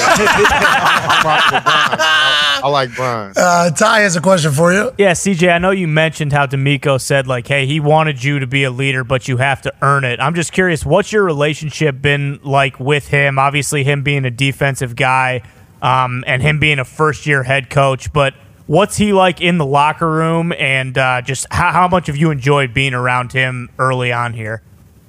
Man, it's been nothing but amazing and a blessing. Somebody who has done it before and has played at a high level and has been in the organization, man, you can't write that up. You have to live that. And for him, he's been nothing but a blessing to all of us. He understands what we're going through on a daily basis, and he doesn't. I wouldn't say he doesn't seem like a head coach because he is, man. He's stern. He's hard on us. He holds everybody accountable, man. But he's really like a brother of ours, and people want to play for him, is what I'm meaning. He still has some juice and some fire to him. He shows it on the sideline. He's active. He's constantly talking to me and Bobby, our OC, making sure that we're on our stuff. But at the same time, he's supporting us through and through, and it's been nothing but amazing, man. He's drafted all rookies who come from winning programs, which I think was on purpose, and we've bought into the foundation that we're setting. And we're really trying to flip this thing around, man. So it's blessed. It's a blessing to have somebody like D'Amico. How's your relationship with Will Anderson? Obviously, you guys go back-to-back. That was a big deal on draft night. Haven't really chatted much about Will Anderson since you have had your dominant start. That's the nature of the beast. You're the quarterback. He plays on defense. But how has your relationship with Will been, and how have you seen him kind of acclimate to the NFL as well? Man, Will is a dog. Nothing but a dog, man. He makes it hard at practice, and maybe the stats might not show what he's doing, but if you cut on the tape, man, he's flying around. He's pushing the pile. He's setting the edge. He's doing everything that he needs to do to make plays for everybody else. And that's what really stuck out for me from him in college, man. He was so unselfish. Some defensive ends or defensive players just want to make the tackle. They want to make the play. But Will is cool with taking on a double team or taking the right gap and freeing up his backer to make the tackle. That shows up on film time and time again. But, man, me and Will are real close, off the field. It was my birthday a couple days ago. And I appreciate it. How old are you? Thank you. 22. I just turned 22. Come on. Bro, I'm going to read some of this shit, okay? I'm going to read. You're 22. You were 21 doing this. He was 21 years old doing this right here. 1,212 yards, 6 TDs. On pace for 5,151 in 26 TDs. Most pass attempts without an interception to start a career in NFL history. I said that at the beginning to intro you, and I think you heard it or whatever. Are you aware of this and what you're doing, and why do you think you've been so good at protecting the football when that's the problem that rookie quarterbacks have? They get deceived by the defense. I know you said it was Ohio State, but when you're on the field, what is it? Just your style of play you think that has made you a great NFL quarterback this type of time? Is it your understanding of defenses? Are you seeing and understanding defenses quickly? What do you think it is? Yeah, for me, I think, of course, everybody sees my numbers and see what I'm doing, but it's the guys around me. My O-line, if you've seen, we've had 4 different groups of O-line in 4 games, and the guys who constantly rotate in, and they're battling, they're fighting their tails off. And those first 2 games, I was holding on to the ball, and I wasn't really getting it out. And as I've learned, man, holding the ball just gives the defense another chance to hit you and hurt you. And they don't want you; they want the ball. So that was a hard lesson I learned. But for me, man, I appreciate everybody showing me love, but just like they show you love, they'll show you hate. So I throw all that stuff away.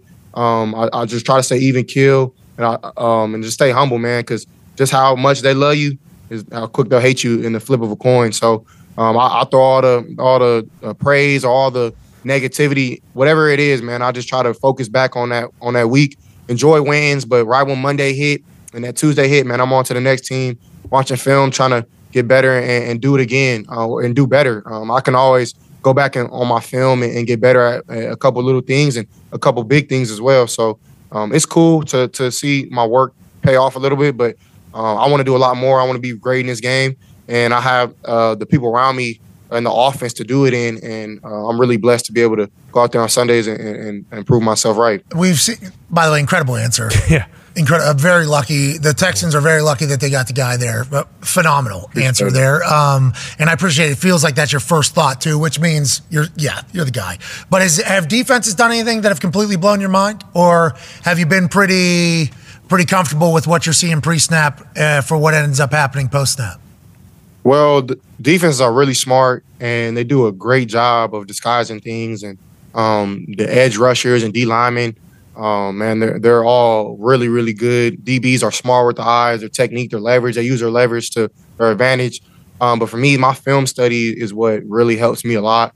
Trying to watch film on little details, little nuances, leverage, just consistent things I might be able to pick up when I get out there. So I'm playing with my instincts, and I'm more so reacting to it more natural than I am like kind of just letting it happen before I know what's going on.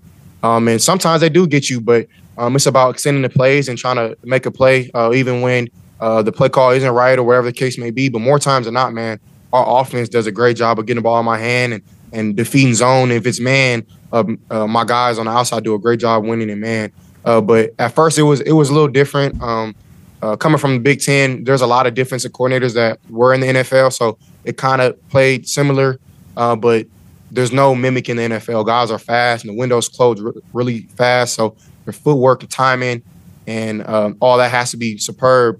And I remember my coach, Coach Day, and my assistant quarterbacks coach, Coach Fitch, at Ohio State, and Coach Dennis, my quarterbacks coach, always told me, man, if you play with great feet and get great eyes, everything will take care of itself, and you'll play great.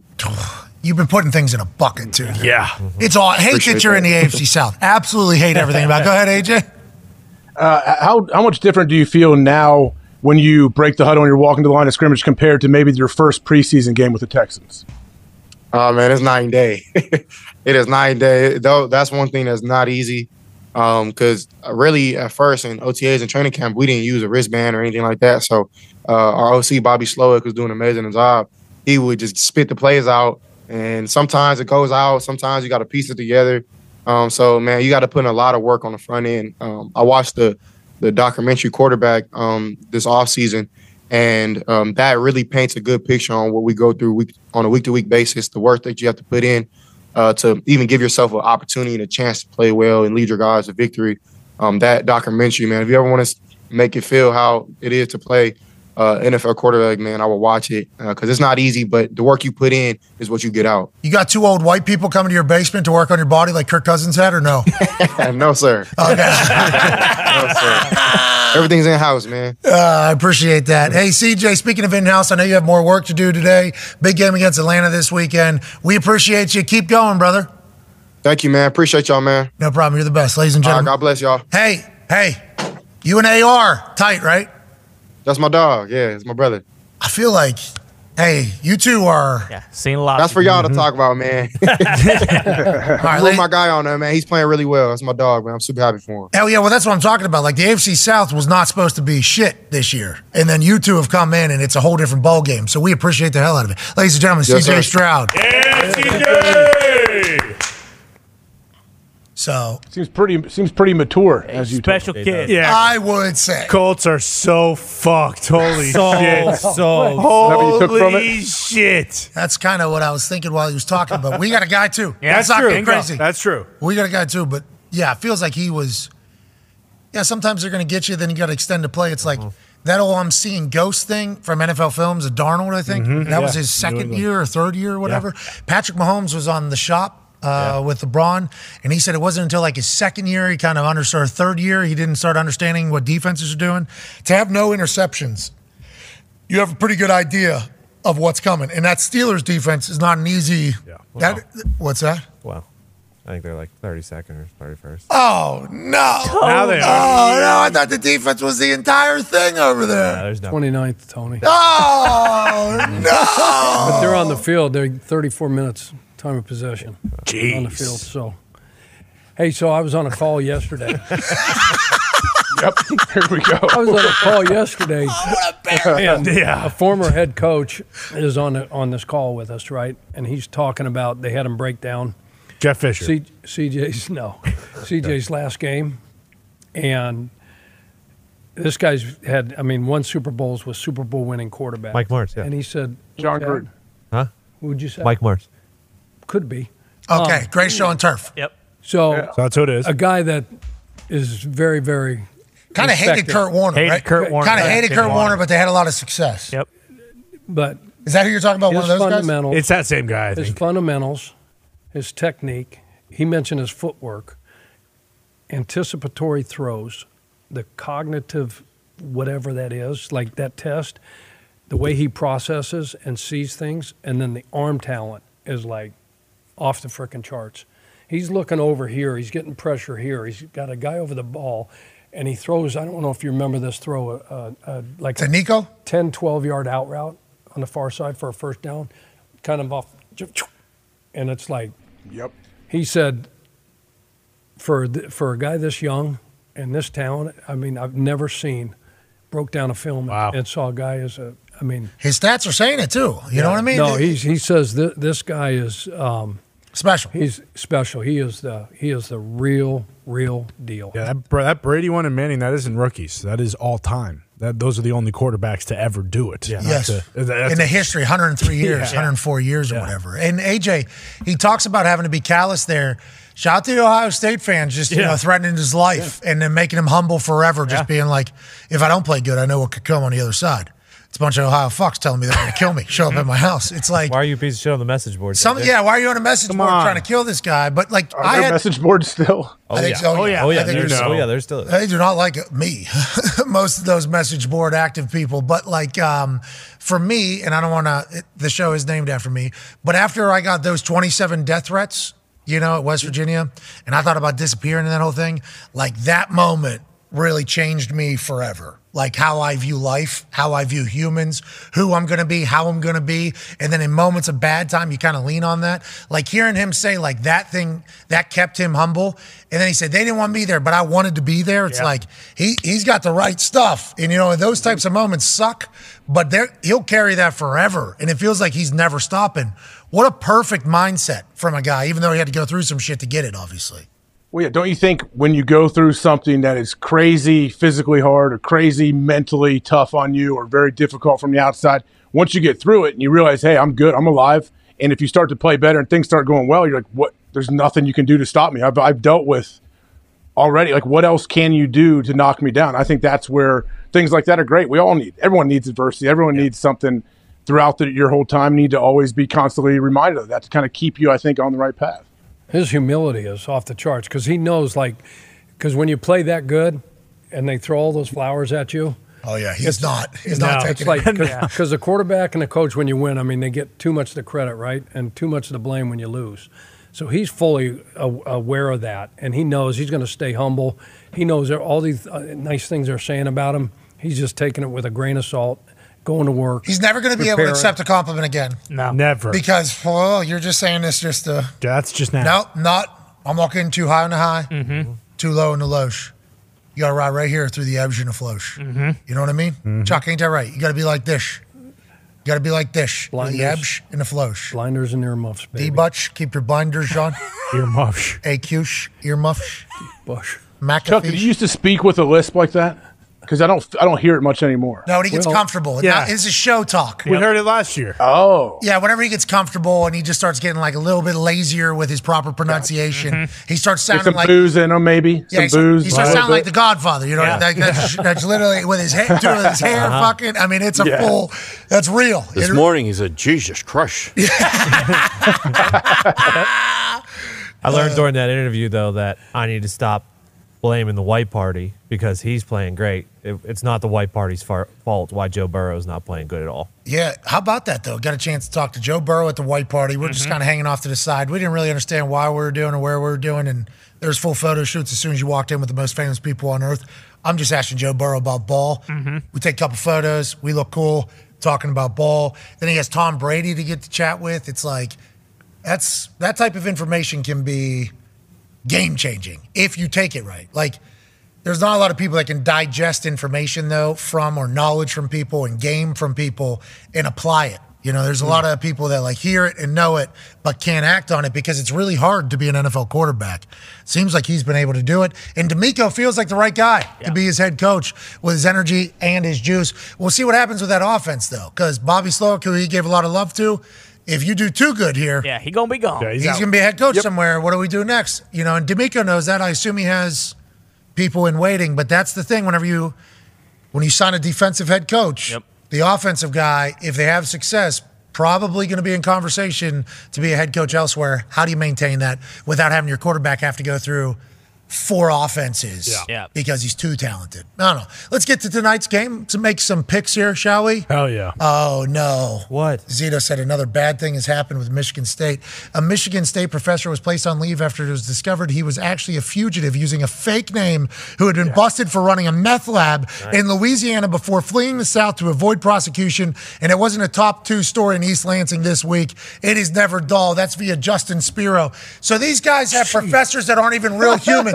Okay, not even real humans at Michigan State. That's fucking awesome. Yeah, Frank Abagnale. I don't know if this is a negative. This is fucking sweet. Well, it's sweet for the guy. For sure. To pull this off. Yeah, absolutely. For Michigan State, this established university. Was he a chemistry teacher? So, I mean, if he was in there cooking up significant figures with the chemistry folks in the lab, mixing it up. What if he's still cooking meth, by the way? They could be. Has to. This is shout out to all these kids who are in one of his classes, though, going to get an A for the semester. Oh, yeah. And also, learning from somebody that has done it. You know, a lot of professors talk about it. Exactly. Because that's the reason why they're professors, because they're not necessarily those who can do, those who can't coach or teach. Bingo. Okay, that's kind of the thing. This guy can, and also, turns out, not a bad professor. Breaking Bad situation. Nobody was really that. Michigan State, though. It wasn't always like this. You got fake teachers. It was not always like this, okay? Yes, it was. I'm not going to go through everything that's happened in Michigan State because, Michigan State people will try to cancel us. You're the fucking ones doing all this. Okay? Yeah. It's not my fault that we're just relaying the information. This guy. Who vetted this guy? Michigan State, probably.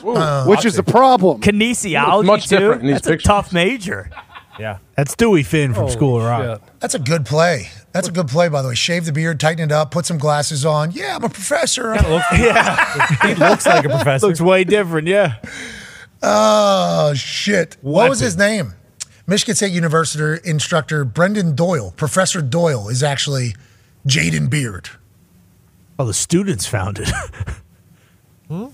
Students found news articles linking him to a bust of a Louisiana meth lab. In March 2020, LaFourche Parish Sheriff's deputies found a meth lab under a bridge over a canal. Okay, pretty descriptive.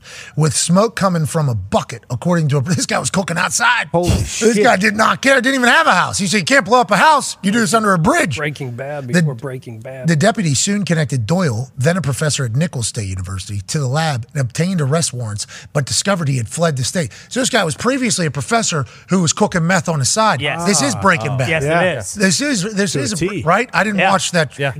It is. Jesse was student, right? Yes. At one point of Cuz? Yeah, he was a high school chemistry teacher, not a college professor, but same deal. I hope they recognize that this is art, too. Yeah. What this guy did. Hustler. What a fucking... Wait, so he changed his name and then got hired from Michigan State after that Nicholls State deal? Yeah. Did he change his name? I think so, right? Did they? Would have had. I would assume he has a warrant. I would assume that. Yeah, if there's a warrant out, how do you get a gig?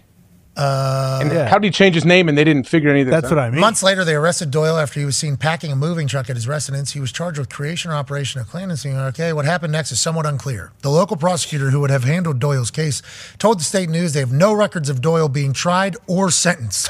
This guy's awesome. Stole the record. Captain Brennan Mathern of LaForge Parish Sheriff's Office said in an email to the State News that based on our jail records, I can see that he was found guilty and served a sentence and then was released. That sentence didn't appear on the criminal background check MSU conducted before hiring Doyle this fall, MSU deputy spokesperson Dan Olson said. But students in Doyle's class quickly sleuthed out his past. Kinesiology sophomore Mackenzie Albee, she's a fucking dog. Oh, yeah. Who was in one of Doyle's classes, said students were suspicious of Doyle from the start. This guy's fucking weird. On the first day of class, he had a yelling outburst telling students to shut up. Oh, I love that. And he said he would not answer questions about MSU's D2L assignment software because he didn't know how to use it. Day one. I won't be answering any of your fucking questions. He wasn't trying to lay low, this guy. No. Then on the second day, Doyle had another outburst. She said, yelling at an MSU IT employee who was 5 minutes late to set up a live stream of the class. That was the last time all of you saw Doyle. He canceled the next 3 classes last minute and said he had a stomach flu. According to emails obtained by the State News, those absences weren't new for Doyle. A student in one of Doyle's classes at Nichols State, Isabel Champagne, told her student newspaper that in months before his arrest, Doyle would often send emails saying he was sick, cancel class, forget about it. So he didn't have a fake name? He would have had to have, right? Because if they said that he served jail time, so there was no record. Can't be a felon. Right. So he said he put his real name, and then they did a background check. Here in Indiana, they just let him murder her out, remember? Because they just they just kind of checked a box that cleared his his entire history. Clerical error. Clerical error in 2 different states. One was in Colorado because he had something in Colorado. Then he had something here in Indiana. And somebody just cleared them from the system. And this dude was released like the next day. Like, hey, good to go. You're good to go. Wow. And he was a murderer, just roaming around Indiana. I think they found him in Missouri or something like that. I forget where it was a few days later. That was shortly after the moonwalk up the wall in Philadelphia. Yeah. Yes. Anyways, MSU tied to another not so great thing. Nope. Hey, MSU alum, swallow that. Why don't we fix it up there? Yeah, I don't know what the hell's going on. I promise you guys it wasn't always like this. I'm pretty sure the only good thing left is Tom Izzo at Michigan State University. Well, and hopefully they don't dive into him. Who knows? No, watch your mouth, okay? I'm That's just Tom saying. Izzo. Yeah, Tom Izzo has Iron Mountain, Michigan. January, February, Izzo. That's right. April, May. And they got a really good squad this year. Guy's been to the Final Four in years. What if you guys lose your ability to be a school? Has anybody thought about that? Bam. Shutter the doors. Yes.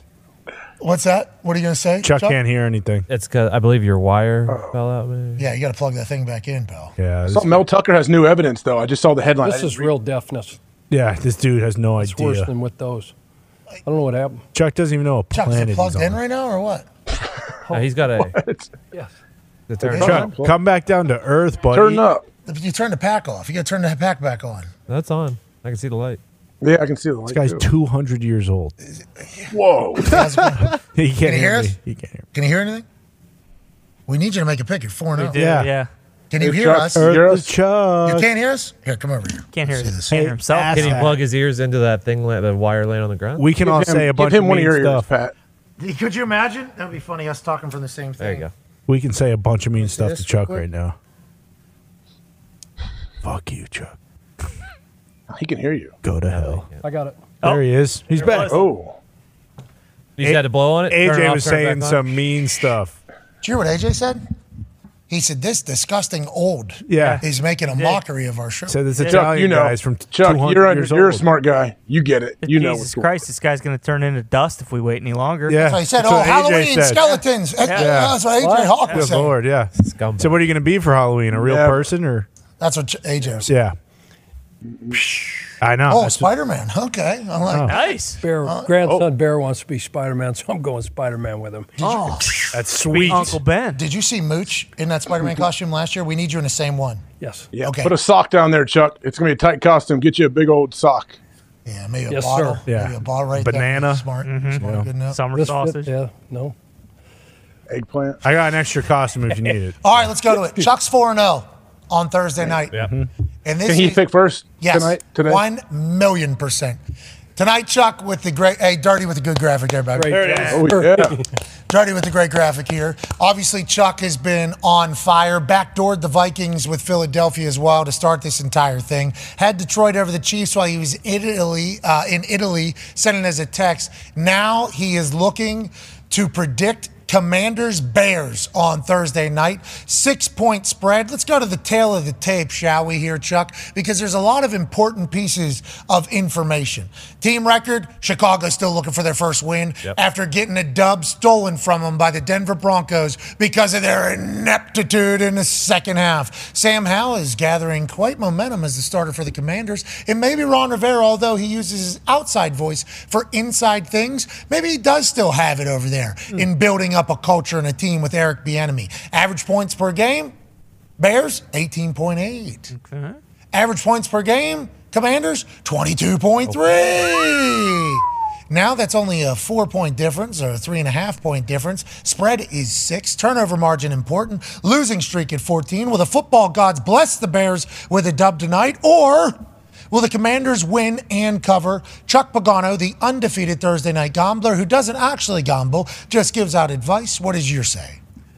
Well, both these quarterbacks had great, outings last week. I mean, Commanders should have beat Philly, had an opportunity to beat them. Sam Howell went off for 290 yards. Justin Fields, 335 yards against the Broncos. They're up 28-7, and somehow in the fourth quarter, just a complete collapse. Had, an interception on a fumble the quarterback did, but there's just so much going on in Chicago. There's a lot going on. 14 games, 14-game losing streak, and mind you, they've given up 25.5 or more points in each of those 14 losses. So you got a secondary that's missing Eddie Jackson, Jalen Johnson, the right corner, Brisker, the other safety. He's got a hamstring issue, supposed to play. So that's 3 guys. You got 2 rookie corners, Stevenson and Street. All right, 29 is on the left, 32 is going to be on the right. I just see Sam Howell, Scary Terry, Curtis Samuel, Jahan Dotson. The tight end, Logan Thomas. The offensive line, you got Wiley and you got Leno at the tackle. Jay? The other thing, the Chicago defense, they're like at the bottom of everything, every statistical category, right? They have 2 sacks. They don't pressure. So Ngakwe's got 1 sack. And then 2 other guys, I can't remember never heard of them. They share 1. They each have a half, so they've got 2 through 4 games. They've created 2 fumbles, 2 takeaways is all. That's why they're -6. They can't take the ball away. They can't rush the passer. They got a depleted back end. Now, Edmonds and Edwards at linebacker, 2 good players. But all the money that they spent in free agency, it hasn't paid off to this point. Eberflus's hands are full right now. He's having to call the defense as well as manage the clock and do everything else that comes with that. Yeah, I just think at home, these guys should have beat Philly. They're 2-2. Sam Howell's going to go on a tear. They'll be able to protect him. The 2 running backs you mentioned, Brian Robinson, Antonio Gibson. We like Commanders -6. Yeah, I went on a big soliloquy right there. No, it was good. Yeah. I like that. I just learned a lot about you. Important. But I'm just saying, unless you go back again. Yeah, we know where you're going. We've gone on a ride a couple times with you here. You thinking you're liking Commanders at home? There's no buts today. There's no buts. This is week. just this is like I'm laying the 6 and taking the Commanders. All right. There's also rumors that this is Flus's basically last game if he doesn't win. What? I love Do they have a bye next week? Go around. Yep. Oh Lord. But okay, so let's talk. Oh, really? That's reality. Let's go through the roster. Who are we giving the job to? Get fired. Who are we going to give the job to? Might be you, Chuck. Yeah, Chuck. Claypool. Chase the roster? Maybe Chase Claypool. Yeah. Maybe they give him the whistle. Player coach. Getsy. Or maybe Urlacher like they did with Saturday. That'd be sweet. Yeah. Yes, do it. Do a Jeff Saturday. Yeah. They were saying Olin Kreutz Yeah. would be the Jeff Saturday role. Okay. That'd be cool. Bring Love Trestman back, maybe? Why not? Yeah. Hired him over Bruce Arians. Yep. Grab him from McMahon. Canada. Anyways, you like the Commanders. Commanders, -6. Okay. All right. So that's Chuck's pick. AJ, who do you like? What do you like? I was already leaning Commanders, and with Chuck's resume, his history, how much he knows the Chicago Bears roster and everything that he knows because of football, because of his many, many years in football, give me Commanders -6. Yep. And I'll put my left hand up. Who we betting on tonight?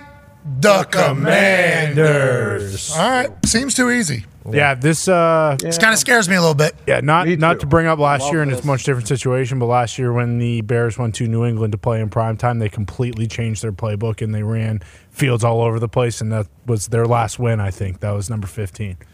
All right. If they do that, we'll all be wrong. What you think? That defensive front. You got Chase. Right. You know. Oh, yeah, there's not a world where Chase I bet Young, on the Bears. I'm just saying. Montez Sweat. Right. Allen Payne. Right. Yeah, they're good. Who? I said They're good. They got boys. Good D-line. Del Rio. Yeah, you got Borum, Larry Borum, 75 at left tackle. He's Mm-hmm. going to be trying to block Chase Young, who's an absolute animal. Yes. And then Not as ripped as we expected, but properly huge. Sweat coming off the other side against the rookie, Darnell Wright, their number 1 draft pick. Dust up Del Rio. You're going to have to run the Drawing up ball. Lil blitzes. Herbert's going to have to, yeah. All right. So we're all on the Commanders. Yep. Feels easy. If this goes in, we're all right. Okay. All right. It's in. Bang. Yes. This one's in. This one. Come on. This one's in. Yep. Nice. Yes. Keep feeding him. Come on. That ball was flat. That was This flat looked ball. good for me. Oh, no. Bonus ball. This is it. We got it. We don't need that bonus ball. You're making this one. You'll make this. That was perfect. That's destiny right there. Yep. Yeah. It's not good Come on. for the Bears. Yeah, Bears are in trouble. Oh, no. Double bonus ball. 2 motorcycles. 2. Well, how's it, Mill? Shit. Don't worry about that one. We're back. That one didn't count. That one didn't That was count. a goof. That one didn't count. This one really tells us. Oh, boy. Oh, I love this. Come on. What if you hit that bear over there right in the face? Boom. Ooh, that was a nice looking ball. Oh. I only got 2 balls left. 3 balls left for you. Basketball, too, down there. Chuck can throw the shit out of a football. Oh, yeah. Not a basketball. Let's see it. Did you warm up today? Mm-hmm. Oh, let's go. What am I doing? Bruce was running slants out here with Chuck throwing on the ball. Hold on. I would love to watch that. It was sick. Bruce has a pretty good get-off, too. Giants might need him. You get more targets than Waller. Today? Why aren't they using Waller? No one said all about it. Great question. All right, what are you doing? Which one are you going to? This one? Which one are you going to? This one? D.O. said about Kafka and Dable. I mean, you were just in Chuck, front of just.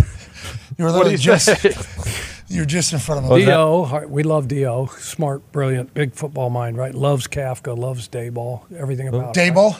Dayball. Okay, got it. D-ball. I love that. Dynaball. You think Dayball should be calling plays or what? Is he? I mean, it could be. What about Doug Peterson down in Jacksonville? What about Doug? He's not calling He's not plays. calling any plays. Allegedly, not. He gave it up? Press Yeah. Taylor. Allegedly. They just won. Did he call him last game? No. Allegedly hasn't called him all season. Who called him? Press Taylor. Their OC, Taylor. yeah. You think Frank will give him up? Carolina? He should. Everybody. Yeah. Everybody says the same thing. But do you know they could rattle off? I mean, you never know. 13 straight wins. Yeah, it's true. You never know. Next game should be their best game. I love piling on Frank. Hey, we're saying Floosh. We're saying Eberfloosh. This is potentially his last game as the head coach. That's the rumors are going around, but you know Bears fans. There's no way. It is I week. mean, what does one game do? What does one game? Okay, hey, won the game. It's not Get one more game, week in the it's building. 14 games. But I'm saying if you want to fire him, just fire him. Don't say this game. It hinges on this one game. Well, I think that's not how they operate. Zito, you know that organization, that family, the McCaskies. Well, they got rid of Lovey after 10-6, so. But that was in a year. 10-6. That's after 10 years there. Marty Schottenheimer got fired by the Chargers after a 14-2 season because the Patriots beat him in the playoffs. Suck it, Marty. He's God rest dead, his soul. for Christ's All right, well, oh, rest in peace. wherever he I is hope you there. feel terrible. I hope he's resting in His son, peace. by the way, is listening to that right now. Disgusting. Yeah, well, suck it to his son, too, because calling the couldn't plays beat for the Dallas. Patriots. Whoa. Sorry. He's calling the place We for love Dallas. Boo-hoo. Dude. All right, which one are you shooting at, Chuck? Do you have anything else to Which say one? before you leave the microphone? You did great. Hey, good day out of you today. Great day. I mean, if you win the bet, it'd be a great day. Yeah. What do you think about that Bears defense, Chuck? Yeah, what do you think of Bears D? Someone get him back to the mic. Yeah. Right. You shooting this one or this one? Which one are you going at? This one? Oh, buddy. Jesus. Here we go. Christ. Here we go. I mean, okay, Khalil, see ya. You're out. Robert Quinn, out. He only had 19 and a half sacks, right, Tito? Only. Huh? Yeah. Yeah, 19 and a half sacks. Oh, we don't need you. Oh, Roquan, you're like too fast and too smart and too big and too physical, and you can play every single down, and you can blitz and sack the quarterback, and you can stuff the fucking run, Miss you, Roquan. and you can cover everybody. Bud. You're out. Sorry. Feels like there's been some decisions made up there. Is that what you're saying? Me and Ryan Polsey, Matt and Ryan, we got this thing figured out. Here's all the billings, all these free agents. It's gone well. Well, the Bears seem to have a lot of hope. Eberflus seems to be in a great spot. Chuck Pagano he's 4-0 right now, looking to make it 5-0. Warm up? You warmed up before the show. You already warmed up. It's 3.5 hours. Yeah. We talking Stay about? warm. I love it. Hold up. Sling that fucker. Chuck, why don't we even decide what it was for? It was a walk-off. Look at this guy working. Look at this guy working. That was on purpose. That was on purpose right there. What a prick. All right, Chuck, if you make this football. I'd say. Well, that's what Connor literally calls every human a prick. Yeah, He's ever sorry. existed. Hey, you're right. This is your elder. This is a super elder. I can't hear him because he's not talking to a mic. Oh, there you go. There you go. 63 years old, goddammit. Show some respect. Yeah, bingo. Okay. Show some respect. Show I me think I've earned that. Yeah, Chuck, here's the deal. You make one of these into that hoop over there, we'll give 20 people $500 who retweet this post and say something nice to somebody. And in that same post that they're saying something nice to somebody, please put the easiest way to pay you digitally. Last time I did this, and we missed, we didn't pay off, because I made a lot of money for a lot of people in the past, right? Yeah, but last time. Go back to the mic, Chuck. Chuck, back to the mic. Back to the mic. Can't hear you. Last time it didn't work out. The airport, wasn't too kind. Yeah. Well, I understand that. I appreciate the fact that people are saying, hey, listen, we're trying to win some money here, and your arm ain't showing up for us. Okay, all you got to do is make one. You got 4 opportunities. Sweet shoes. What kind of shoes are those? Those are Enclods. They look really good. Do you like those Enclods? Why are you answering for him? He's on a mic. Well, here we go. Love the shoes. On. I don't. What On are they Clyde. called? On what? On Clyde. On Clyde. Like you're walking on a cloud. Yeah, all the doctors and nurses are On Cloud 9? Like on Cloud 9? Bingo. There it is. They're Federer created those. Smart. He's making so much money off them. Everybody's wearing those things. What a wet Fetterman or Federer? Federer. Well, Fetterman. Both. Combination. Fetterman, too. Fetterman, I get a lot of Fetterman mentions in my. I guess they're changing rules because the way he dresses. Yeah. A lot of people in the sports world are looking for them to do that to sports media, so I stopped looking like an asshole. And I've learned about old Fetterman. This guy's wearing overalls in the Capitol. Turns out when you're talking about sports, I think you can get away with wearing a tank top when, you're in form of government. Some people, it's cute at the start. Now it's, hey, listen, dickhead, stop dressing like a fucking asshole. Where's he from? Braddock, right? Yeah. Oh. Yeah, that's your guys' guy. So Braddock is not where we're from, but speaker? What's that? No, he's on your speaker. Should be. I have no idea. Speaker's dead. Should be. I don't know what any of I think he's part of your party, to be honest. Independent? Because that's my party. Yep. Me too, brother. Registered. All right, here we go. Chuck, Motherfucker. if you make one of these shots.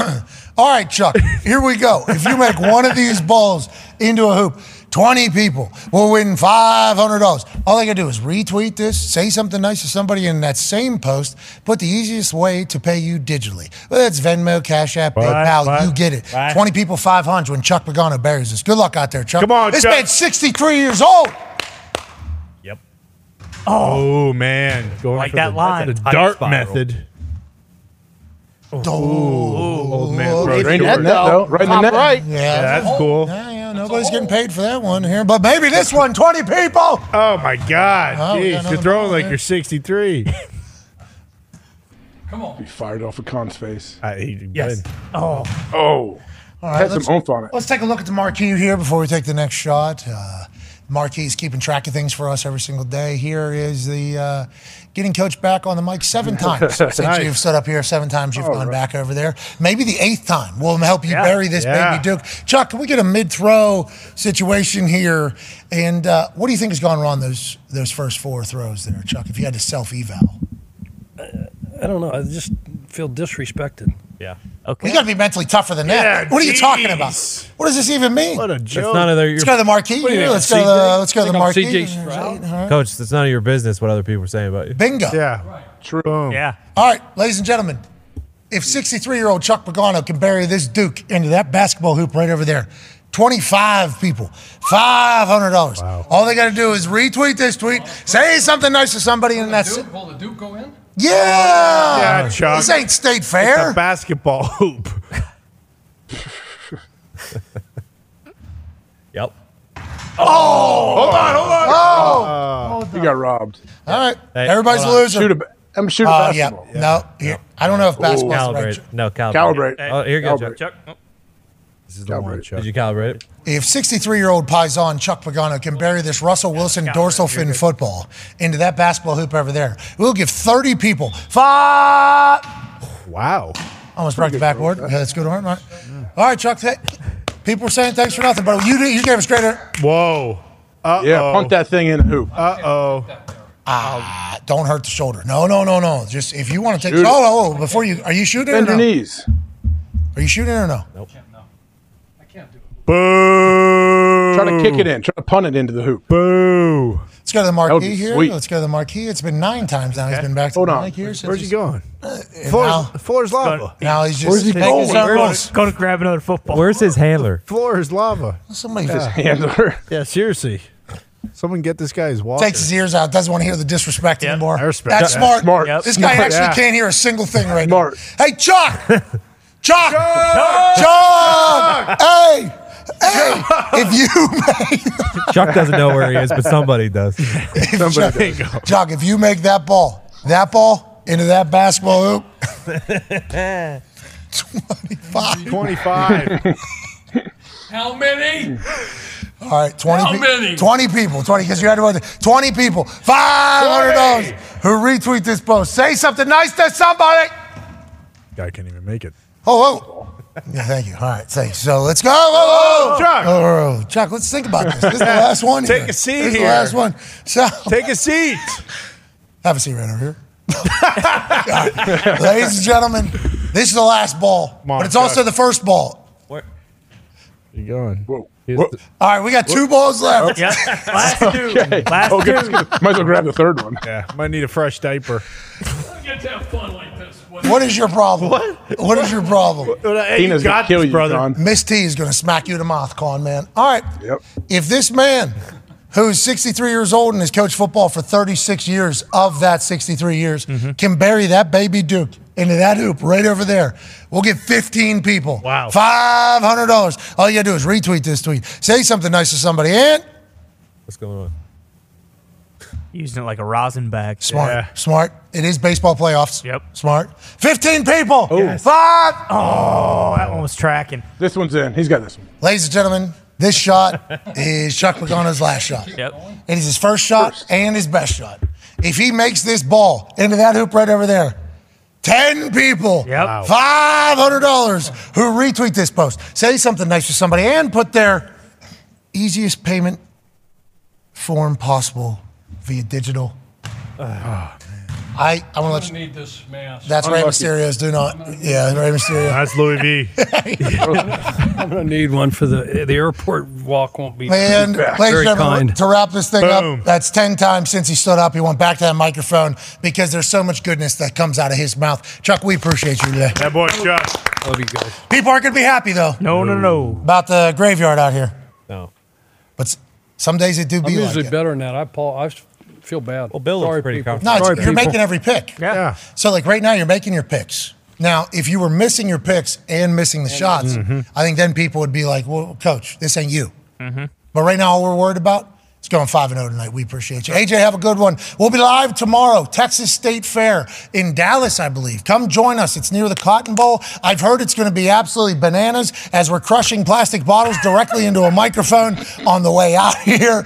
We could add that as 11. I think that's 11 times going back to the mic, especially using a noise device like a crackling plastic bottle. We appreciate you, Coach, and we appreciate whoever comes out and sees us tomorrow. Let's have a great football weekend. Hell yeah. We got the simulcast on Saturday. We got game day on Saturday. Got a Colts home game on Sunday. What? We got a great lineup of games that we'll pick all of them tomorrow. Let's enjoy the hell out of this life. We appreciate you all so much. Be a friend, tell a friend something nice. It might change their life. Goodbye.